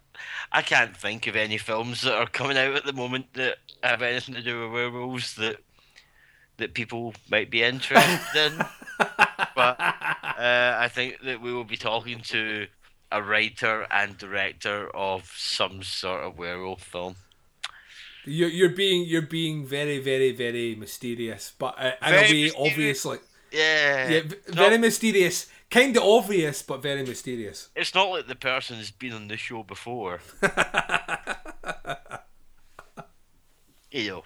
How many are after the Wolfman? Just out of curiosity, because I've got the box set and that. There's 5 Wolfman films, but I think the Wolfman is number 6. So I think we have we've got Phantom. You have the Creature still to do as well. Yeah, Creature and Phantom. Cool. So we've got a good episode to go and a bad episode to go. Yeah, and we'll leave that out to the listeners to decide what's what. Yeah. But yeah, that's cool. So everyone should be checking that out. How can they find you on the interwebs? They can find us on bodacioushorror.co.uk, and at some point in the next few days, our Bride of Frankenstein episodes will be released. So looking forward to that. I love that movie. Absolutely love that movie. So the Bride of Frankenstein episodes, I think, was a lot of fun to do. Because we also covered of Gods and Monsters, which was not a documentary. It was a biopic about James Whale, because of course Bride of Frankenstein was the last Universal Monsters movie that he made. Yeah, that's right. He made Frankenstein and Dracula. Fantastic. So people should be going to check that out and going over, checking out the website. Baz. Duncan. Yeah, so Baz. we Gil. we have a... We're just going to keep saying that. Just throwing back to Baz. Yeah, we have an interesting thing that's still kind of secret, which involves Grave Encounters coming up, so we'll be posting that very soon on the Facebook page, and people should be checking out that Twitter feed of yours for Baz v Horror. What's that Twitter feed? At Punk Baz is my account. Feel free to follow on. That's at Punk Baz, and also hashtag Baz v Horror, all one word, is the hashtag I use when I am watching the movies. So you can follow the stuff directly to do with the show on that. And hashtag I love Bob Mould for when you're not watching movies. Yeah, that's just my that's what I wear on my sleeve. Yep. Right, so we're going to wrap this podcast up. As usual, I usually give out some shout-outs to podcasts. Obviously, check out Gil and Roscoe's Bodacious Horror Podcast. I've told you before, those guys basically started me off on the road of horror podcasting, and I will always be eternally grateful to them. They're great guys. Should be checking out the other show. Fault, darling. It's all your fault. We didn't know when we were launching into the world when we first landed to listen to our podcast, but it seems to have been going okay, and, well, now we're frightfully proud. You should be checking out the shows on the League of Extraordinary podcast, Devour the Podcast, Grave Shift Radio, and the stuff Gary Hill puts out at Cinema Beef Sausage Fest. He's recently started up a new one called The Bird and the Beard, which I've started to check out. That could be quite fun. I made the posters for that. Did you? I quite liked the poster. Yeah, I made the wee posters for that. The guys at the Midnight Horror Show as well. I think we've got an interesting show coming up this week where we're going to be speaking to another artist who designs artwork for Blu-ray releases, specifically for Shout Factory, so I'm looking forward to that. And check out the stuff over at Horrorphilia as well, Skeleton Crew, My Bloody Podcast, Banana Laser. So, yeah, plenty for you to listen to. So all that remains for me to say is, can I get my guests to say goodbye to the listeners? Baz, would you like to say goodbye to the listeners? Of course I would. Look forward to speaking to you all soon. Check out all the other various podcasts Duncan's mentioned, and I will see you all soon. Ta-ta. And Gail, would you like to say goodbye to our listeners? Okay, goodbye, Aaron, Abraham, Alexander. Do we have to go through them all alphabetically? You could just say goodbye to them collectively. Goodbye, Xena. And that's all the listeners. And all that remains is for myself to say goodbye to you all. Thank you very much for listening to the podcast Under the Stairs. As always, you can come across to the Facebook page if you're not on already. Go to Facebook, type in the top search bar, podcast Under the Stairs, come across to the group, and we will accept you with open arms. We can't guarantee we won't ridicule you later on, but that's, that's a disclaimer. And if you get a chance, maybe leave us an iTunes rating. We've got a couple up there. They've been very nice thus far, but we always appreciate more. Until the next time I speak to you guys, well, take care of yourself, and bye everyone. See ya. Bye, baby dolls.